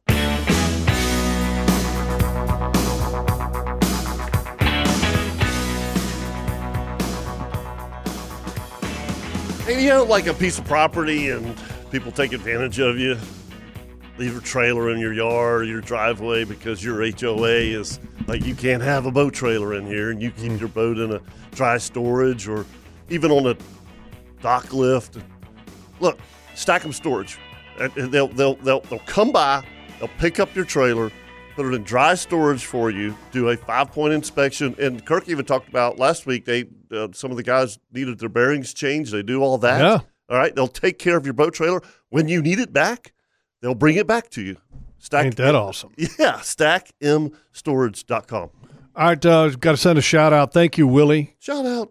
Because my son Dylan had a fly rod that he got from Bob McNally, and he loves the fly rod. He thinks it's the best, and it's one of his favorite rods. And the cork kind of chipped, disintegrated off of the end. Well, Dylan said, "What do I do?" I said, "Take it to Willie." Yeah, take it to Willie. And he's like, "Really?" I'm like, "Yeah." I said, "That's Willie fixes rods and reels and everything." And he goes, "Well, what's his number? Can you send me the number?" I said, and I turned and looked at Dylan. I said, 708 Fish. He goes, "No way." He goes, "That's his number?" I said, "Yeah, 708 Fish." That's put it in your phone. So he called Willie up, and Willie put a new cork and sanded and everything. So I just got a text from Dylan. He just picked it up from Willie, and I said, "What'd you think?" And he goes, "He sanded a little bit more to shape the handle. It really looks freaking good." So he said, and where he sanded it to where it's the same texture as the cork. So thank you, Willie. He's gotten into it, hasn't he? Huh? He's gotten into it. Oh, yeah. Dylan's gotten way into the fly fishing thing. So, That's cool. Thank you, Willie, folks. If anybody needs a reel or a rod fixed, there is only one place to go, and that's to call Willie at 708 Fish, and he does a tremendous job. So, anyway, he took mixed, and Dylan just texted him. He said he'd mixed epoxy with ground up cork and molds it to the rod. How about that? Wow. Yeah, that's wild, right? Yeah. Anyway. I had a reel seat break loose, and it was spinning on my rod, and I was like, how are we going to fix this? You know, how are you going to re-epoxy a reel seat? You know, and I called Willie, and I'm like, do I just throw the rod away? Right? He goes, no problem. No. Bring it by. Yeah, bring it by. Yeah, had it fixed. Yeah. awesome. Yeah. All right, let's do a updated weather and an updated Tides weather report brought to you by the Bearded Pig, the best barbecue in Jacksonville, period. And the nice thing is that they always have different kind of beers. They have a beer menu, by the way, craft beers. Yes. That you can pick to go along with whatever you choose to eat. And outstanding. So here's the weather forecast today. West winds 10 to 15 knots, 3 feet with a dominant period of 7 seconds. Tomorrow, southwest winds 5 to 10, becoming south in the afternoon, seas 3 feet. You would think that southwest, like that typical, it would be like 100 degrees. Not. And it's not. 80s. Yeah, it's going to be the 80s. The one thing you got to keep an eye on is when you move into Tuesday night, tropical storm conditions possible, chance of showers, and a slight chance of thunderstorms. And then Wednesday, tropical storm conditions possible, chance of showers, and a slight chance of thunderstorms, because the way it looks with Hurricane Elsa is that right now the current track that they have it going is that it would be off of basically right on top of the Keys on early in the wee hours of Tuesday morning, and then it would backdoor coming through Jacksonville Wednesday during the day. So it would be going back up into maybe Steinhatchee and all that. And yes, Jason Adams, I hope it doesn't mess you up. But the good thing is it's rolling. It's rolling. I mean, it's going fast. Yeah. I mean, it's like 28 miles an hour the last I saw. That's crazy. Yeah, it's honking. Yeah. So, I mean, that's the one good thing. It's forecasted right now, according to the last update, to be a hurricane. But once it gets to Cuba and in those areas, going back down to a tropical storm. So hopefully it does that so it doesn't be a big problem for the entire state of Florida. But it's definitely going to bring some rain. Yeah. Imagine that. We need rain, right? Yeah. Maybe it'll just suck everything up and then take with it for a while. I hope so. I hope give us 10 days or so. I'm ready for a break. Yeah. All right. Tides Report brought to you by Angie Subs, right there at the corner of Beach and Penman. Don't forget about the Grom at the beach. The tides for today at 4:58 p.m. today. It's going to be your high tide. That's a 4.22. And then tomorrow morning at 5:10 a.m., that's your high tide. That's a 3.68. 11 a.m. tomorrow is your low tide. That is a 0.15. Those are the Mayport Bar Pilot Dock Tides Report. Again, brought to you by Angie Subs. Get yourself some French fries at Angie Subs. And keep in mind, I know there's people already out on the water and stuff, but it's going to be a crazy weekend. Just be patient, man. It's take your time. There's a lot of people on the water, and they're having fun. I get it. Just look, have fun. Yeah. But be safe. Yeah, absolutely. And most importantly, don't be pounding beers and driving a boat thinking that it's okay. No. Okay, because there's plenty of knuckleheads out there that don't even need to have a drink to be a knucklehead. That already don't know how to drive a boat. That already don't know how to drive a boat. Yeah. Okay, so seriously, let's make sure that everybody has a great weekend and that it is around next week to enjoy next week. Yes. Not worrying about, let's just have a great time. I'm going to cut loose. It's the 4th of July. Have some sense. Have some sense. And if you need help at the boat ramp, I saw that picture. It was a picture that somebody shared with us on our Facebook page, and it was a sign, and it was a lady sitting there in a lawn chair at a boat ramp, says, "We'll back trailer for $5." I'll bet you that if you did that at some boat ramps this weekend, you might make a few dollars. No, there's no question. Yeah, people need help. And then when you get in a crowd and the blood pressure goes up a little bit and they kind of get sideways, it ain't good. No, it's not. Yep. Logs as usual.